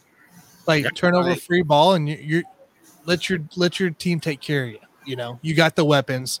Godwin's out there, Evans out there. Rashad White's looking really good too. Just don't turn the ball over. Whatever you do, just don't do it, and you'll be fine. There's only two teams in the South that in my mind can win the division. That's Tampa Bay, New Orleans, because Atlanta doesn't have a quarterback. They just don't. Desmond Ridder is not a guy that can lead them to the title. So you want to talk about bad offenses, though? I mean, I messaged Allen, during that game in the morning. I'm going, my God, this is atrocious. Just absolutely horrible play calling. And everything. So, it's a two. I agree. I think it's going to be a two-team race. Tampa and New Orleans, which we've seen. Tampa comes and beats Saints in New Orleans in the Superdome, and Saints will go to Tampa and beat them in Tampa. So that's what I'm saying. It's division is not. It's not a given to Tampa just yet. It's a coin flip. We'll see. We'll probably see the Saints kind of get it figured out later in the year when they play Tampa at Raymond James, and you can see the Saints steal that game away from them. So this is still very wide open. No doubt. Baker hasn't had that 3 or 4 game stretch yet where it's coming with Baker, where he just does not play good football and he turns it over. He doesn't make right decisions, and that's the key to New Orleans taking the division away from him is that 3 or 4 game stretch. That's what I think is coming. Actually, I think that's a good point there too. Of the 3 game stretch coming in. So I think the thing for the Saints, and I'm kind of got their schedule right here. We're kind of saying it was supposed to be a very easy, not a very easy schedule, but it was supposed to be an easier type of schedule. But Texans, that might not be an easy game, right? Texans look like they're playing pretty well. Jaguars are still a good team. That's gonna be a tough game. Colts can be a tough team, to play against. What else we got? Lions, we know that's gonna be a tough one. Rams can be a tough game. I mean, this schedule's not as easy as it was predicted to be in preseason. So it's going to be very interesting to see how the season turns around. If they can get this offense going a little bit better, because that was the thing. The first preseason game, the first drive We saw Derek Carr lead the offense, score a touchdown. We're like, oh my God, this is going to be great. And now we're seeing that we can't score a touchdown in the regular season. We scored one touchdown drive by Derek Carr in the preseason equals out to one touchdown so far, or a couple, I guess 2 touchdowns we've seen in the regular season right now, which can't do that. Cannot do that. Agree. Well, it's to come for New Orleans. The Saints got a layup this week coming. They play the Patriots. They got a layup this week coming. No Gonzalez, no Judon. Oh, that defense is no shot. No shot. Scott, is Zappy starting? No, Mac Jones is. Mac Jones is. You know as well as I do, though, Scott. Saints do not play well in New England. We just for some reason when we play New England in New England, we don't know what we're doing. We have no idea. We saw that was it Drew Brees second to last year, and we were favored to win the game, and he came up here and laid an egg. Brady Brady'd us, and we couldn't do anything. We couldn't stop them, and we couldn't score in the second half. So crazy things happen to us in New England. I'm not calling it a layup. I'm a little bit nervous for that game right now.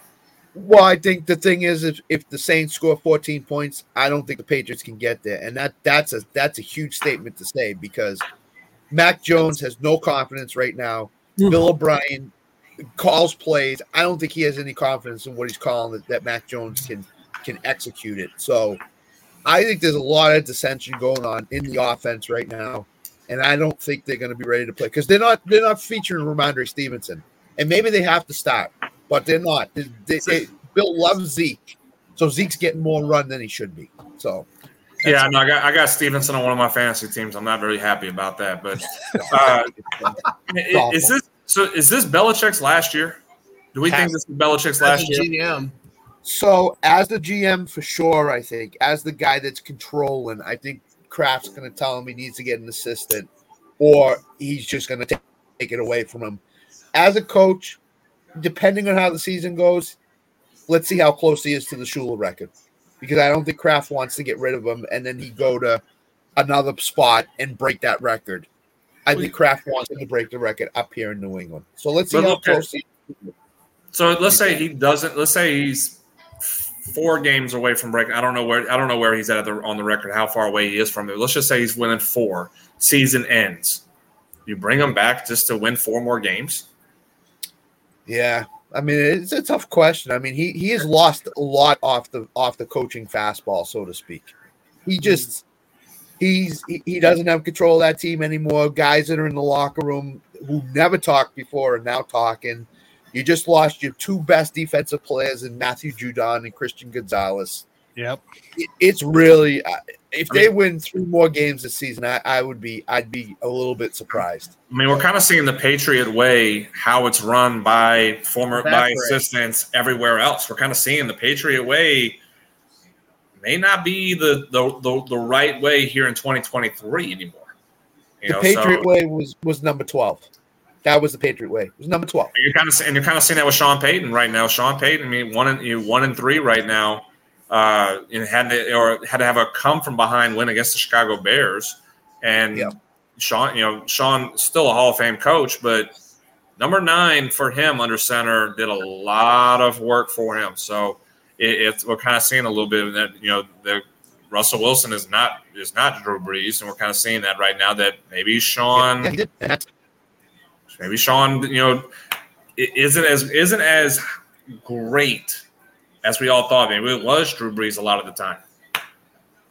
Yeah, maybe in the end it was your quarterback. Weird. Yeah. Hey, let's dig into it, guys. Yeah. Playoff baseball is here. It is October. We're in the month, and it starts tomorrow. Excited for it. I did not end up going to Milwaukee this week, but hopefully I can get up there when hopefully they play next week here against either the Dodgers, most likely. So, but we'll see. Well, let's break it down. I want to break down some games. So in case you're not aware and you're not caught up in baseball world, because there is football going on, I'm sure it's confusing people. ALDS, so you got the Astros at 2 They have a bye. The Orioles out number 1 overall for the American League side. They have a bye. The National League side, you have the Dodgers at 2 and Jonathan's Atlanta Braves sitting at the 1 overall. So those 4 teams are not playing currently these next 3 days. So you got the wild card series where it's best 2 out of 3, Tuesday, Wednesday, Thursday if needed for teams here. So we're going to break down these games here with Jonathan. That way we can get his thoughts, his perspective as well. So real quick, did y'all hear what the Braves are doing during this week off until the wild card's over? Nah. They're bringing the Gwinnett Stripers, the AAA team, they're bringing them to Atlanta to do inter-squad games this week to kind of stay on regiment. That's awesome. And play. So all the AAA guys, they're going to play in Atlanta, playing against the big league guys and keeping them fresh because which genius because you sat around last year, in the bye week, you had normal practices, but your rhythm was thrown off. So they have today off. They're playing tomorrow, playing Wednesday, playing Friday, and then I'm playing Thursday, having normal practice like it's a travel day on Friday, and then they're playing Saturday for the game 1. So that they're on a 3-game series against Gwinnett to kind of keep things rolling from there. That's smart. That's amazing. Yeah, totally smart. So let's break it down, guys. Let's break it down. Day 1's tomorrow. Excited for the series here. Let's start here on the AL side of things here. You got Rangers at Tampa Bay. You have Montgomery and Glasnow going in this matchup here. If you look at their series head-to-head, they are even in the win-loss. So 5-5 in this here. Your most recent is Tampa Rangers. So Tampa win the series. Break it down for me, Jonathan. What are we looking at here for this series? Series technically for Texas and Tampa. Well, like I've said with Scott and Alan, I've said with you guys as well, the American League side of this bracket is going to be offensive focused more so than we've ever seen before. And this series, I think, is going to be the lead example of how this is going to break down because as good as Texas is offensively and as good as Tampa is offensively, the pitching staffs have taken huge injury hits. DeGrom, Scherzer, I know Scherzer has been kind of throwing again. I don't think we're going to see him in the wild card right now. But you lose DeGrom, you've lost Scherzer. Tampa, you've lost McClanahan. You've had injuries throughout. So the pitching staffs have been hit hard, but the offenses are still rolling and still producing. So we're going to see probably a high scoring series, which we don't normally see in postseason play. It's mostly pitching rules in the postseason, but we don't see that. I don't think we're going to have that be a factor. You have a good pitching matchup, in game 1, but the focus is going to be the offenses for both clubs, and I think that's going to be the case in all in this entire series if it goes 3. And I do think it'll go 3 games because this is a pretty evenly matched series. Texas does have a more proficient offense than Tampa, but Tampa can score and they do things. They can do a lot of things. They can hit with power. They can spray the ball around the field. They can manufacture runs. Are they going to be able to keep up with the high-powered Rangers offense? That's going to be the big question. I think they will, and I think they'll pitch better overall when it matters most. I give this series an edge to Tampa. Sorry, Alan, I know you're listening. Everything it's going to represent your Rangers, but I'm going to give the edge slightly in 3 games to Tampa. Well, if you look at here, Jordan Montgomery's last 5 starts, he's 2-3, but a nice ERA of 1.4. He did pitch every game 6+ except for the September 8th Oakland loss in that one there. So, let me fix this real quick. I want to bring Jonathan back up top because I like him being the spotlight instead of anybody else. Damn Sam. It's all right. You understand dad life, man. Dad life. Yeah. With them. Yeah. So, but you have Montgomery out there, losses to Seattle most recently, the 28th there, a 3-2 loss there, where he did give up 5 hits, 1 earned run. And then Boston was also a loss, and of course Oakland in that one. Glasnow 3-2. Their his last 5, 3 right on the dot, a 3 ERA for that. Their average innings pitched is 5 though. It's 4. He went 5, 5, and 4 his last 3 starts, with victories only over Toronto in that one. No, sorry, only over Boston in his last start. He lost to Toronto, lost to Baltimore in this one. So, I mean, I think you're right. I think pitching in this matchup is not going to be a thing. There is a bet out there for this, over under the series going 3 essentially, so 2.5. I hit the over in this one because I feel like it's going to be a back and forth matchup. You're going to see teams coming to playoff ball, which is when I say that, I mean you're going to get those situations. You're going to really see the situational ball come into effect here for Tampa. Tampa loves to play that kind of ball. They played it last year the same way, and the year before that. They love to play the smart half of it, but they're going to be very aggressive at the same time. I like Tampa here in this series just because they seem to be like the most consistent team.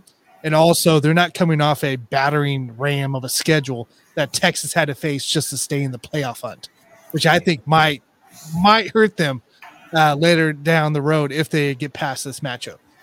Yeah, I agree. And the matchup in Game 1 does favor, as you kind of went through the numbers, it does favor Texas. As far as with Montgomery over Glasnow. Glasnow, his postseason experience, he hasn't had a lot of great experience. He's pitched 9 games, his 2-5 record with a 5.75 ERA. Not a lot of success on that. His WHIP is a 1.40, which that's a good number. Whereas Montgomery, he only has 2 games pitched in the postseason, but he's got a 1.35 ERA in 6 2/3 innings. I guess that was more of relief appearances that he's been utilized mostly in, with a 1.65 WHIP. So experience versus not experience, Glasnow versus Montgomery. But again, how valuable is bad experience for Glasnow? And he has a chance. Because the hype that he was supposed to have for this pitching staff, he hasn't answered that bell. You want to kind of turn yourself around and turn your career around. You got to win Game 1. So it does favor Montgomery. And I know the numbers as far as how Montgomery's pitched in recent games in the last few hasn't been great. So I think you're going to see – I think you'll see a lot of runs scored, high-scoring offensive game. Probably both pitchers may not go 4 innings. I think it's going to get to that point, and that's postseason ball. You cannot leave, you can't leave guys in if they're getting shelled, which I think these guys are going to.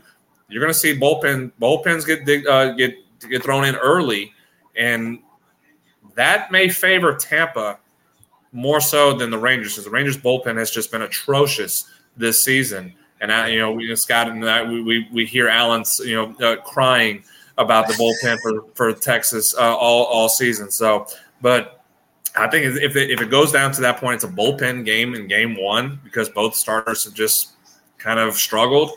I think that does favor Tampa in Game 1. But as far as overall starting pitching wise for Game 1, I'm just on paper, I'm leaning with the Rangers with Montgomery over Glasnow.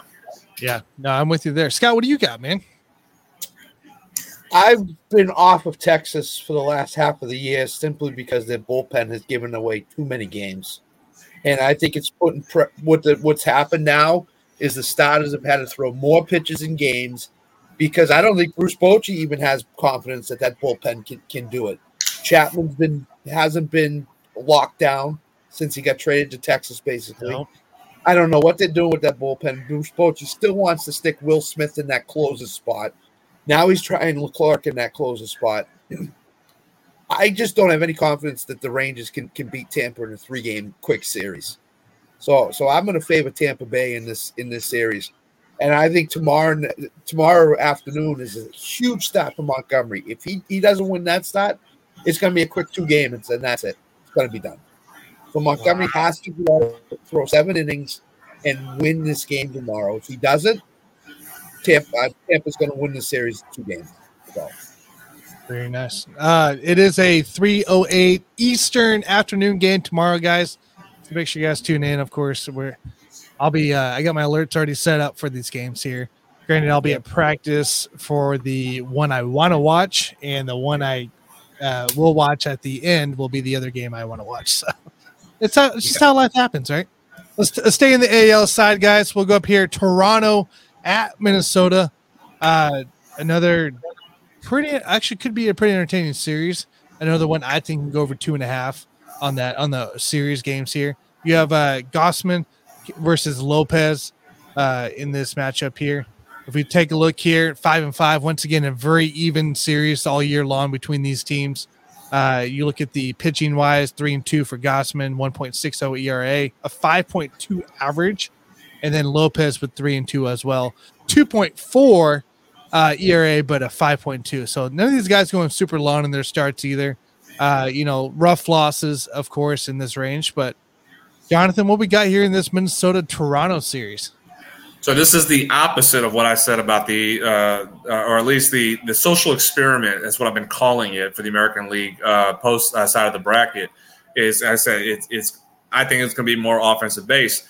The only one who can actually counter that and say no, pitching still is a premium in postseason play is the Minnesota Twins. They have probably the best pitching staff in the postseason with the Lopez and Sonny Gray leading the charge and who have put up good numbers for you.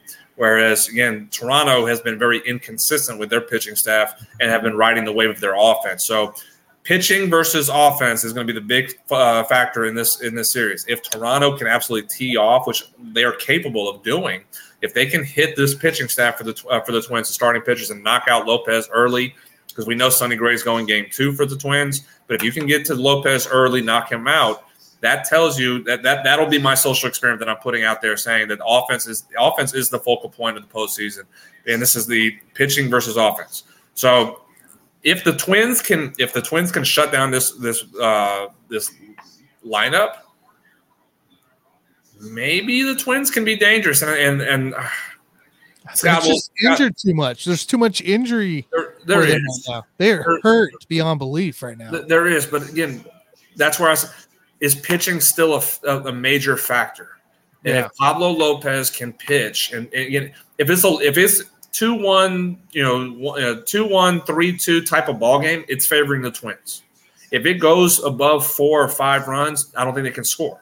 That's kind of where your point was on that. So if the pitching can hold, and as I said, I don't like complimenting the Twins. The fact that I put them in my power rankings last for September again, I absolutely hate myself for doing it, and I'm complimenting them right now about it. And it's still space.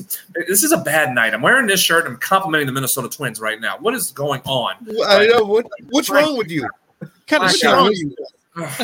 But I was if Lopez can go 6 or 7 and it's a low scoring game, Twins have a shot. Yeah. If the Twins have to score 4 or 5 runs, there's no chance. So it's a matter of Lopez setting the tone, which I'm a little surprised they're going to Lopez game 1.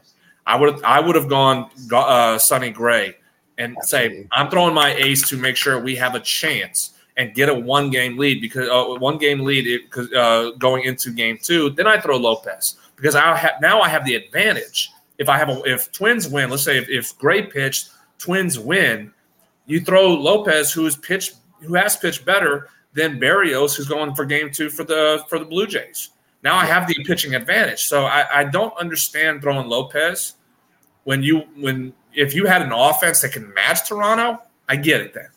But you don't. So interesting dynamic. I'm curious to see how it works and how it goes. But this is the experiment: offense versus pitching. Who wins this series? If it's a high scoring series, Toronto wins. If it's a low scoring series, Minnesota wins. Yeah. I mean, how big is it that injuries are going to affect this team in the end for Minnesota? I think that might be where you hit game 3. And that's the part that really kills you in the end. That's the thing. What do you got, Scott, for this?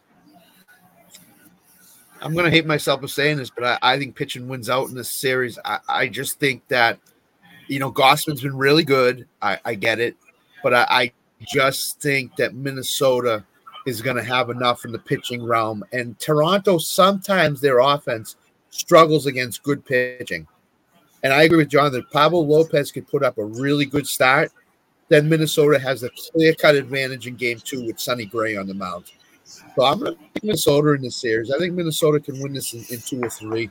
I think that the pitching's going to win out. I think Toronto's inconsistency on the offensive end against really solid pitching will hurt them in the end. So I like Minnesota in this series. I'll give a pick. because I'm buying into the thought that offense is going to be the top focus this postseason American League. I'm going to go Toronto. I think Toronto's offense will get it figured out, and they're going to score. They're just going to outscore Minnesota, and I think Toronto wins this series. Yeah, that's the way Toronto wins the series, is by mashing it. It's gonna be Toronto winning the series, and it's gonna be because they hit the bullpen of Minnesota at late in games, and that's where all finishes out. So that is a 4:38 Eastern start tomorrow. And I'm mad at Major League because I said this. I guess it was back in when did I have the Twins in July? I guess I had the Twins in my top 10. Yeah, you did.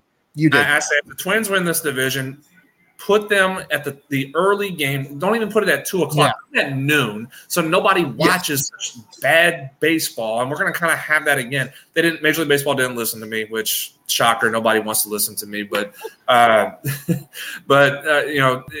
interesting series. But again, it's like I said, the dynamic's going to be offense pitching. I'm intrigued. Will I watch? Probably not. I might tune in towards the end of my workday. I won't get the whole thing, but I'll tune in.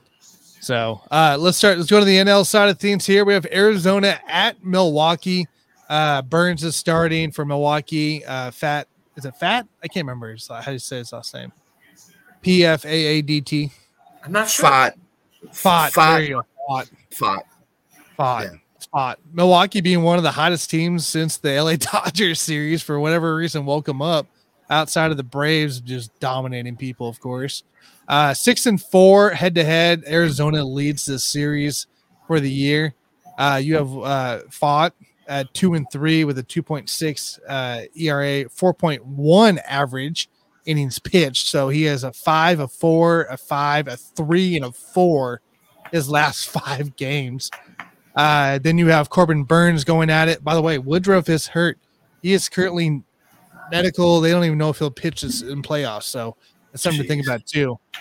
He did it. He felt something wrong in the Marlins series, and then he was playing catch, and it's officially he's like, yeah, I gotta check this out. It's not good. So Burns 3-2. His last 5, 1.6 ERA, of 5.2 average inning, 4, 5, 5, 8, and a 6 in this play here. So look, this is going to be a fun one. I'll be at practice, of course, during this game because I do want to watch. In case you don't see my logo, it is a Brewers logo. So hoping for the best so I can go watch some baseball next week versus the Dodgers. But Jonathan, break it down for us. Arizona, Milwaukee. What we got?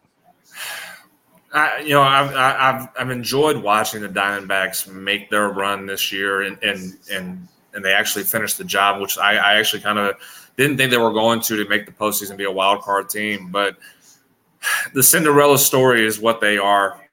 Milwaukee is one of the hot teams going into the postseason. Again, as we've said before, and I've said with you guys, I said it on Tuesdays, the best teams are not always the teams that win. It's the hottest team. Well, in this series, the best team is the hot team as well. And that favors Milwaukee. And I think even with Woodruff possibly not pitching this postseason, you do have an advantage in the pitching staff. You're deeper pitching-wise than what Arizona is. And I think the experience, this is still an experienced team in the postseason. You have guys who play the postseason, whereas you don't have many on Arizona's team. I'm looking at it. Longoria, Gurriel, that might, Pham, I think maybe a couple appearances here and there. You don't have a lot of postseason experience that are in Arizona. So a team that's better, a team that's hotter, and a team that's more experienced is all the same in this series, and that favors Milwaukee more so. And I think that's going to be a factor. And again, you're throwing a pitcher who hasn't had good numbers this season. 3-9 total record, 19 games, 5.72 ERA. Not a confident. I don't. Again, it's kind of the same thing. I don't understand why you don't throw Zach Gallen here. Throw your ace against their ace and try to give yourself a chance to win. Because if you don't win this game, you're behind the 8 ball anyway.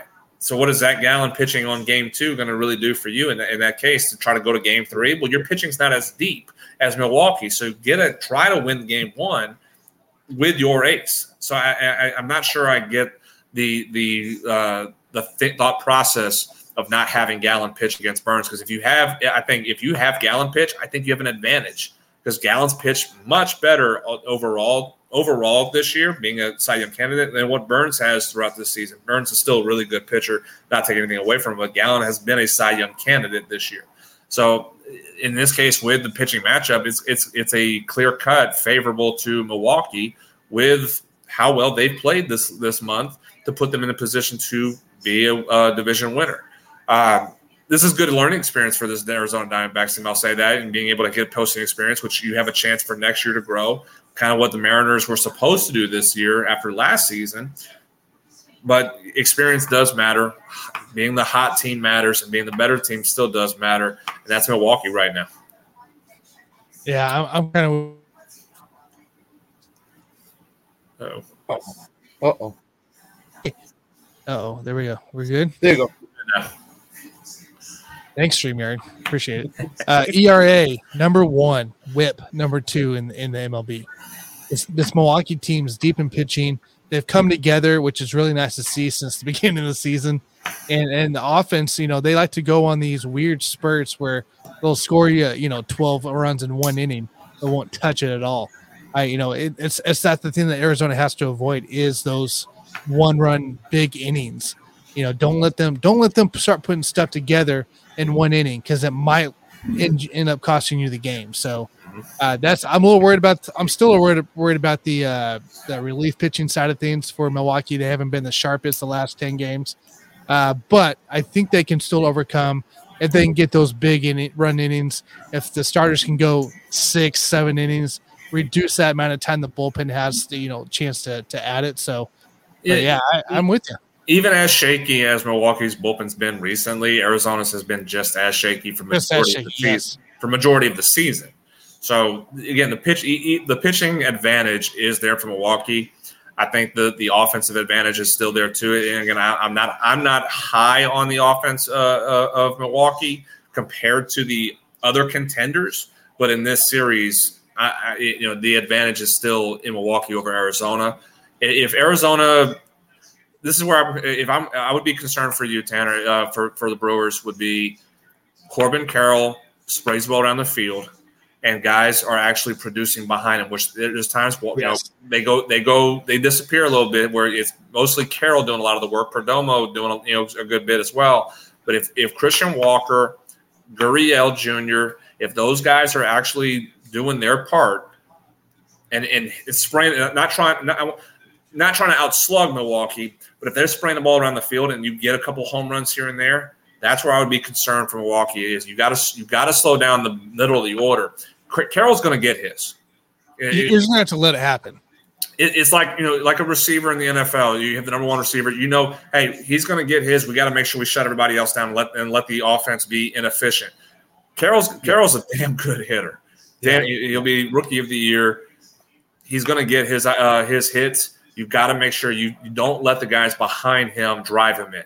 And that's where the factor is. If Gurriel and Walker, Perdomo, and Marte, they catch fire, now I'm going to be nervous if I'm a Milwaukee fan. No, that's fair enough. Scott, what do you got for this series, man? I agree with Jonathan. You're a heavy underdog in this series that probably could be the heaviest underdog in the baseball play. You need to throw your best in game 1 and game 2, which is Zach Gallen and Merrill Kelly. I don't know why they decided on Fott to go up against Milwaukee. Milwaukee has the postseason experience up and down the roster. I think Arizona's a year sooner than I think next year is the year that you really got to watch the Diamondbacks in the National League. So I favor Milwaukee in this series. I think Milwaukee gets off to a really good start in game 1, and I think they carry the momentum and close out the series in 2 games. So, you think Counsell has any pressure? I know he's long tenure in Milwaukee. Up and down postseason success, not really a lot. But now you're facing your former franchise that you won a World Series with. You don't want to let the Arizona Diamondbacks, that your former team, beat you, right, to advance to a postseason.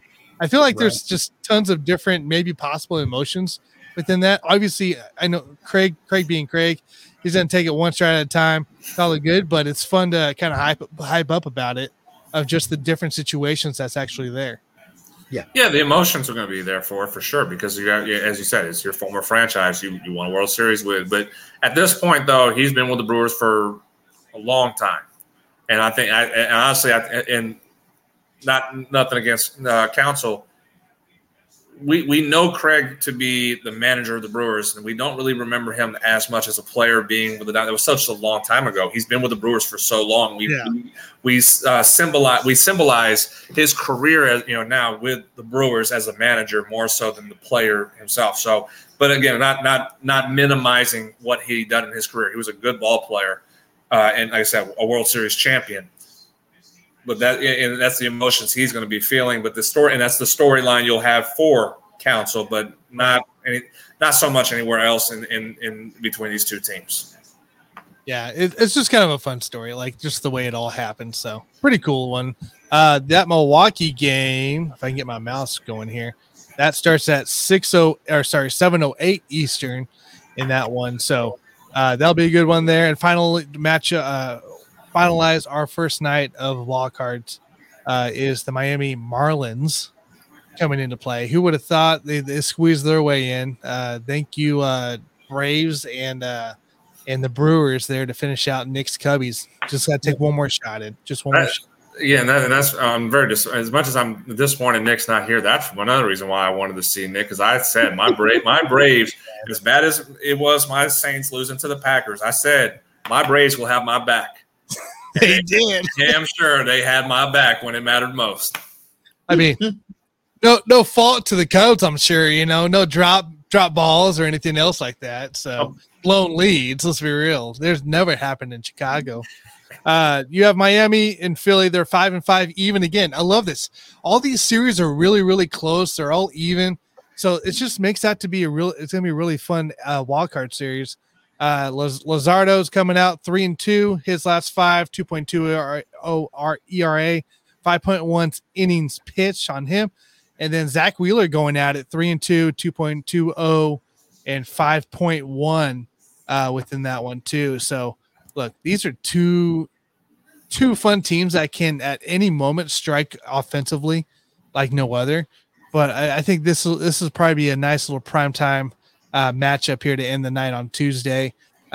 Jonathan, what we got here for this Miami-Philadelphia series? Game one, I'll put it this way. For this series, game one could be a very big deciding factor for this series as a whole.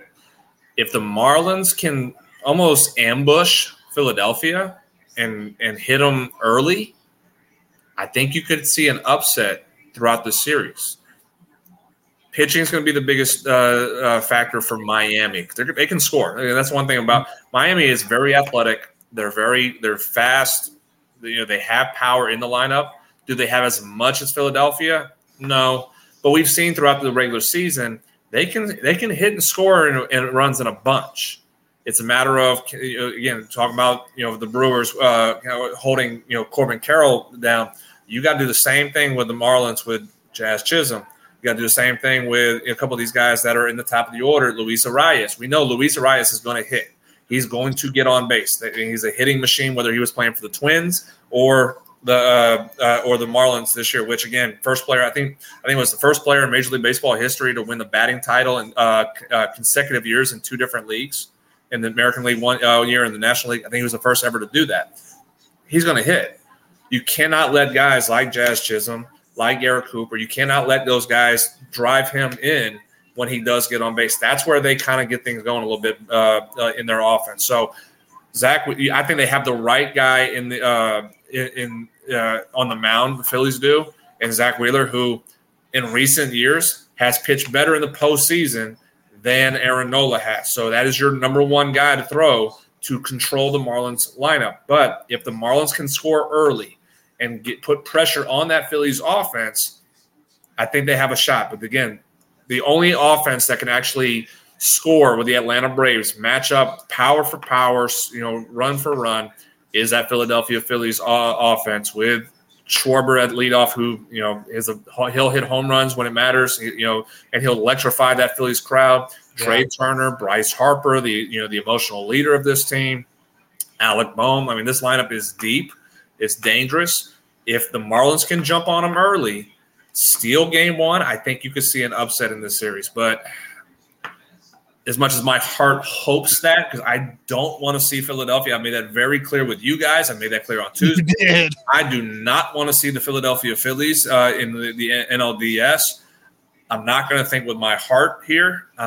I'm going to say the Philadelphia Phillies do win this series. I do think it go 3, though. I think Miami will steal a game. I think it will go 3, but I think Philadelphia will secure that advancement to the NLDS. Where's these? So last year we got the upsets, right? Philadelphia being one, upsetting people going into the finals there, or the World Series. Who's our teams to watch for on the upset side of things for this wild card? I'll make you very happy. I think the Brewers over the Dodgers. I think, as I said, Brewers will beat the Diamondbacks. I think the Brewers, if the pitch, again, losing Woodruff hurts. Because that is your advantage over the Dodgers right now is your pitching staff. We have Brewers and Dodgers in the NLDS, the Brewers pitching staff is better than the Dodgers currently right now. Now, losing Woodruff hurts that a little bit, but you do have a deeper pitching staff and a better bullpen. Not by much. I mean, the Dodgers bullpen is still really good, but the starting rotation is where you have the advantage against them. I think that could be an upset you could see is Brewers beating the Dodgers. Obviously, Phillies beating the Braves. I think that's very likely could happen. We saw it last year. Are the Braves better this year? Yes, but it's a division rivalry. Two cities that absolutely hate each other, two teams that absolutely hate each other. Anything can happen. We saw that. So that's one that you could see. In the American League, I think anybody, Blue Jays, if the Blue Jays beat the Twins, I think they could upset the Stros because the Stros are shaky so far. I mean, this is very wide open postseason, and again, we talk about the Braves are the favorites. But as I said, if we have Braves and Phillies in the NLDS, we already saw the story happen once. I hope it doesn't happen again. I hope we don't have a sequel to the story. But it's very wide open, especially in the American League. I don't think you have a clear-cut favorite like in the American. I know Houston is the Vegas favorite right now for the American League. But as you said, I agree. Toronto could be the team that can outscore them. Yep. And be able to, at least go pitch for pitch, but hit for hit mostly. Texas, I don't think they have the pitching. I don't think Tampa can match. And as much as we've seen Tampa and Baltimore go, I think Baltimore would beat Tampa in 5 games. Yeah. I think Texas matches up better offensively against Baltimore than Tampa does. Even though, again, I'm contradicting myself saying that Tampa would beat Texas, but the matchup of Baltimore, I think it does favor Texas more than Tampa. So, it's very open. And that's, as a baseball fan, very exciting because anything can happen this postseason. We don't have that besides the Braves. But, again, that matchup in the NLDS scares the crap out of me. There is no clear-cut favorite to say it's an easy road to the World Series. So if Braves beat the Phillies, then the Braves have the easy road because I don't think the Dodgers can match up with them. I don't think the Brewers can match up with them in the NLCS. But that first series against the Phillies will be the clear-cut sign for that one. In the American League, flip a coin. It's very wide open in the American League. It's not a lie. Like it's Orioles, Astros. Astros is shaky. They almost lost the division title to begin with. Then they finally pulled it out. Orioles, who've been monstrous since the All-Star break, the most consistent within the AL. And I mean, even the Rays, I think at this point, now that they made it, they can start playing a little bit more situational ball, and I could get a lot of teams in trouble against them. So I don't know, man. We got a good round of playoffs to start. I am not disappointed in any of these matchups. Of course, you and myself are more favored to see the Cubs, not at any of them. I'm going to repeat this: the Cubs, not at any of them. Go ahead and talk shit about my Royals, Nick. I ain't worried about you. So, it's always also good when none of the New York teams are in it. Yes, it's always. Yes. I enjoy that, and I think it was. I shared something with Scott and Alan. I think this is the first time. Let me see. I have it right here, actually. First time in 30 years. We do not have the Yankees, Red Sox, and Cardinals in the same postseason. Wow. What? First time. So we don't have either one of those teams, none of those teams in a playoff series for the first time in 30 years. That's wow. You got to tip your hat to those franchises for being the consistency that they are. But we're seeing kind of a historical moment right now in baseball. Baseball to not have those teams in it. That's consistency by itself. That's even better than losing for 30 years and not being in a playoff appearance. And I experienced that a lot. So, Jonathan, I know you got your show tomorrow. Let's talk Major League with Alan and Scott. Who else is on there? I feel like there's one other. No, it's just us three. Okay, because Dan used to be on there, Dan Kirby, but yeah, he stopped. He had to stop. So, hey man, I'm excited. You guys got a lot of ball. You'll get the Rangers game on just about that time. Well, yeah, we'll see Alan sweating a little bit during that time because I think first, I guess that's at 2:00 Central. So it'll be an hour into it. We'll kind of have a feeling of what Alan's going through anxiety-wise at that point by the time we get on the show at 3:00. So it'll be interesting to see where he is during that game. Oh man, that's gonna be a fun one to tune in. You should give him some false hopes, like just start standing up like you saw a home run. Nothing happens. So.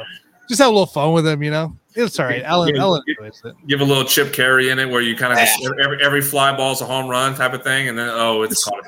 Just like you're at the ball stadium, the ball field, and all you do is say fly ball, and the whole crowd is like, oh.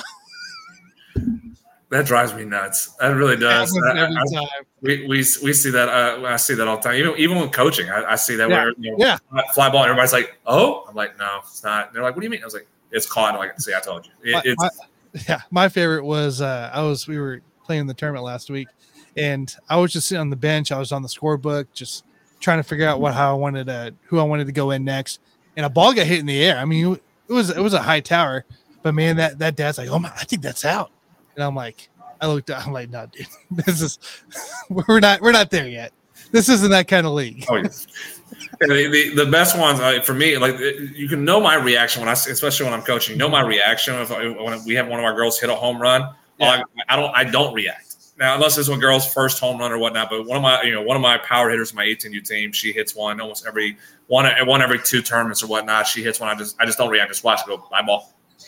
That's it. See you later. I already knew. I knew from the beginning. So yeah.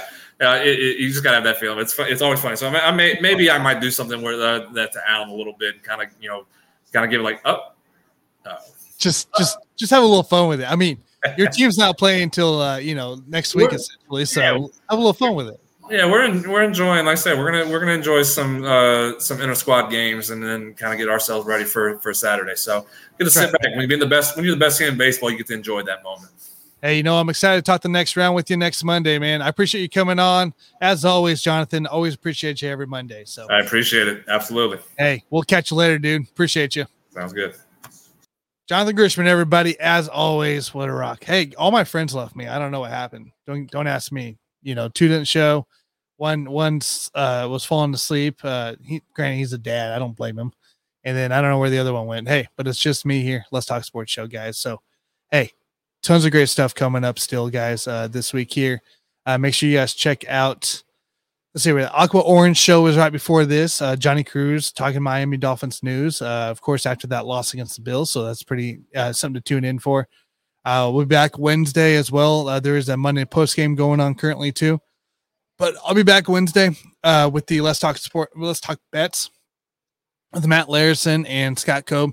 We'll be going over a recap of our slate last week.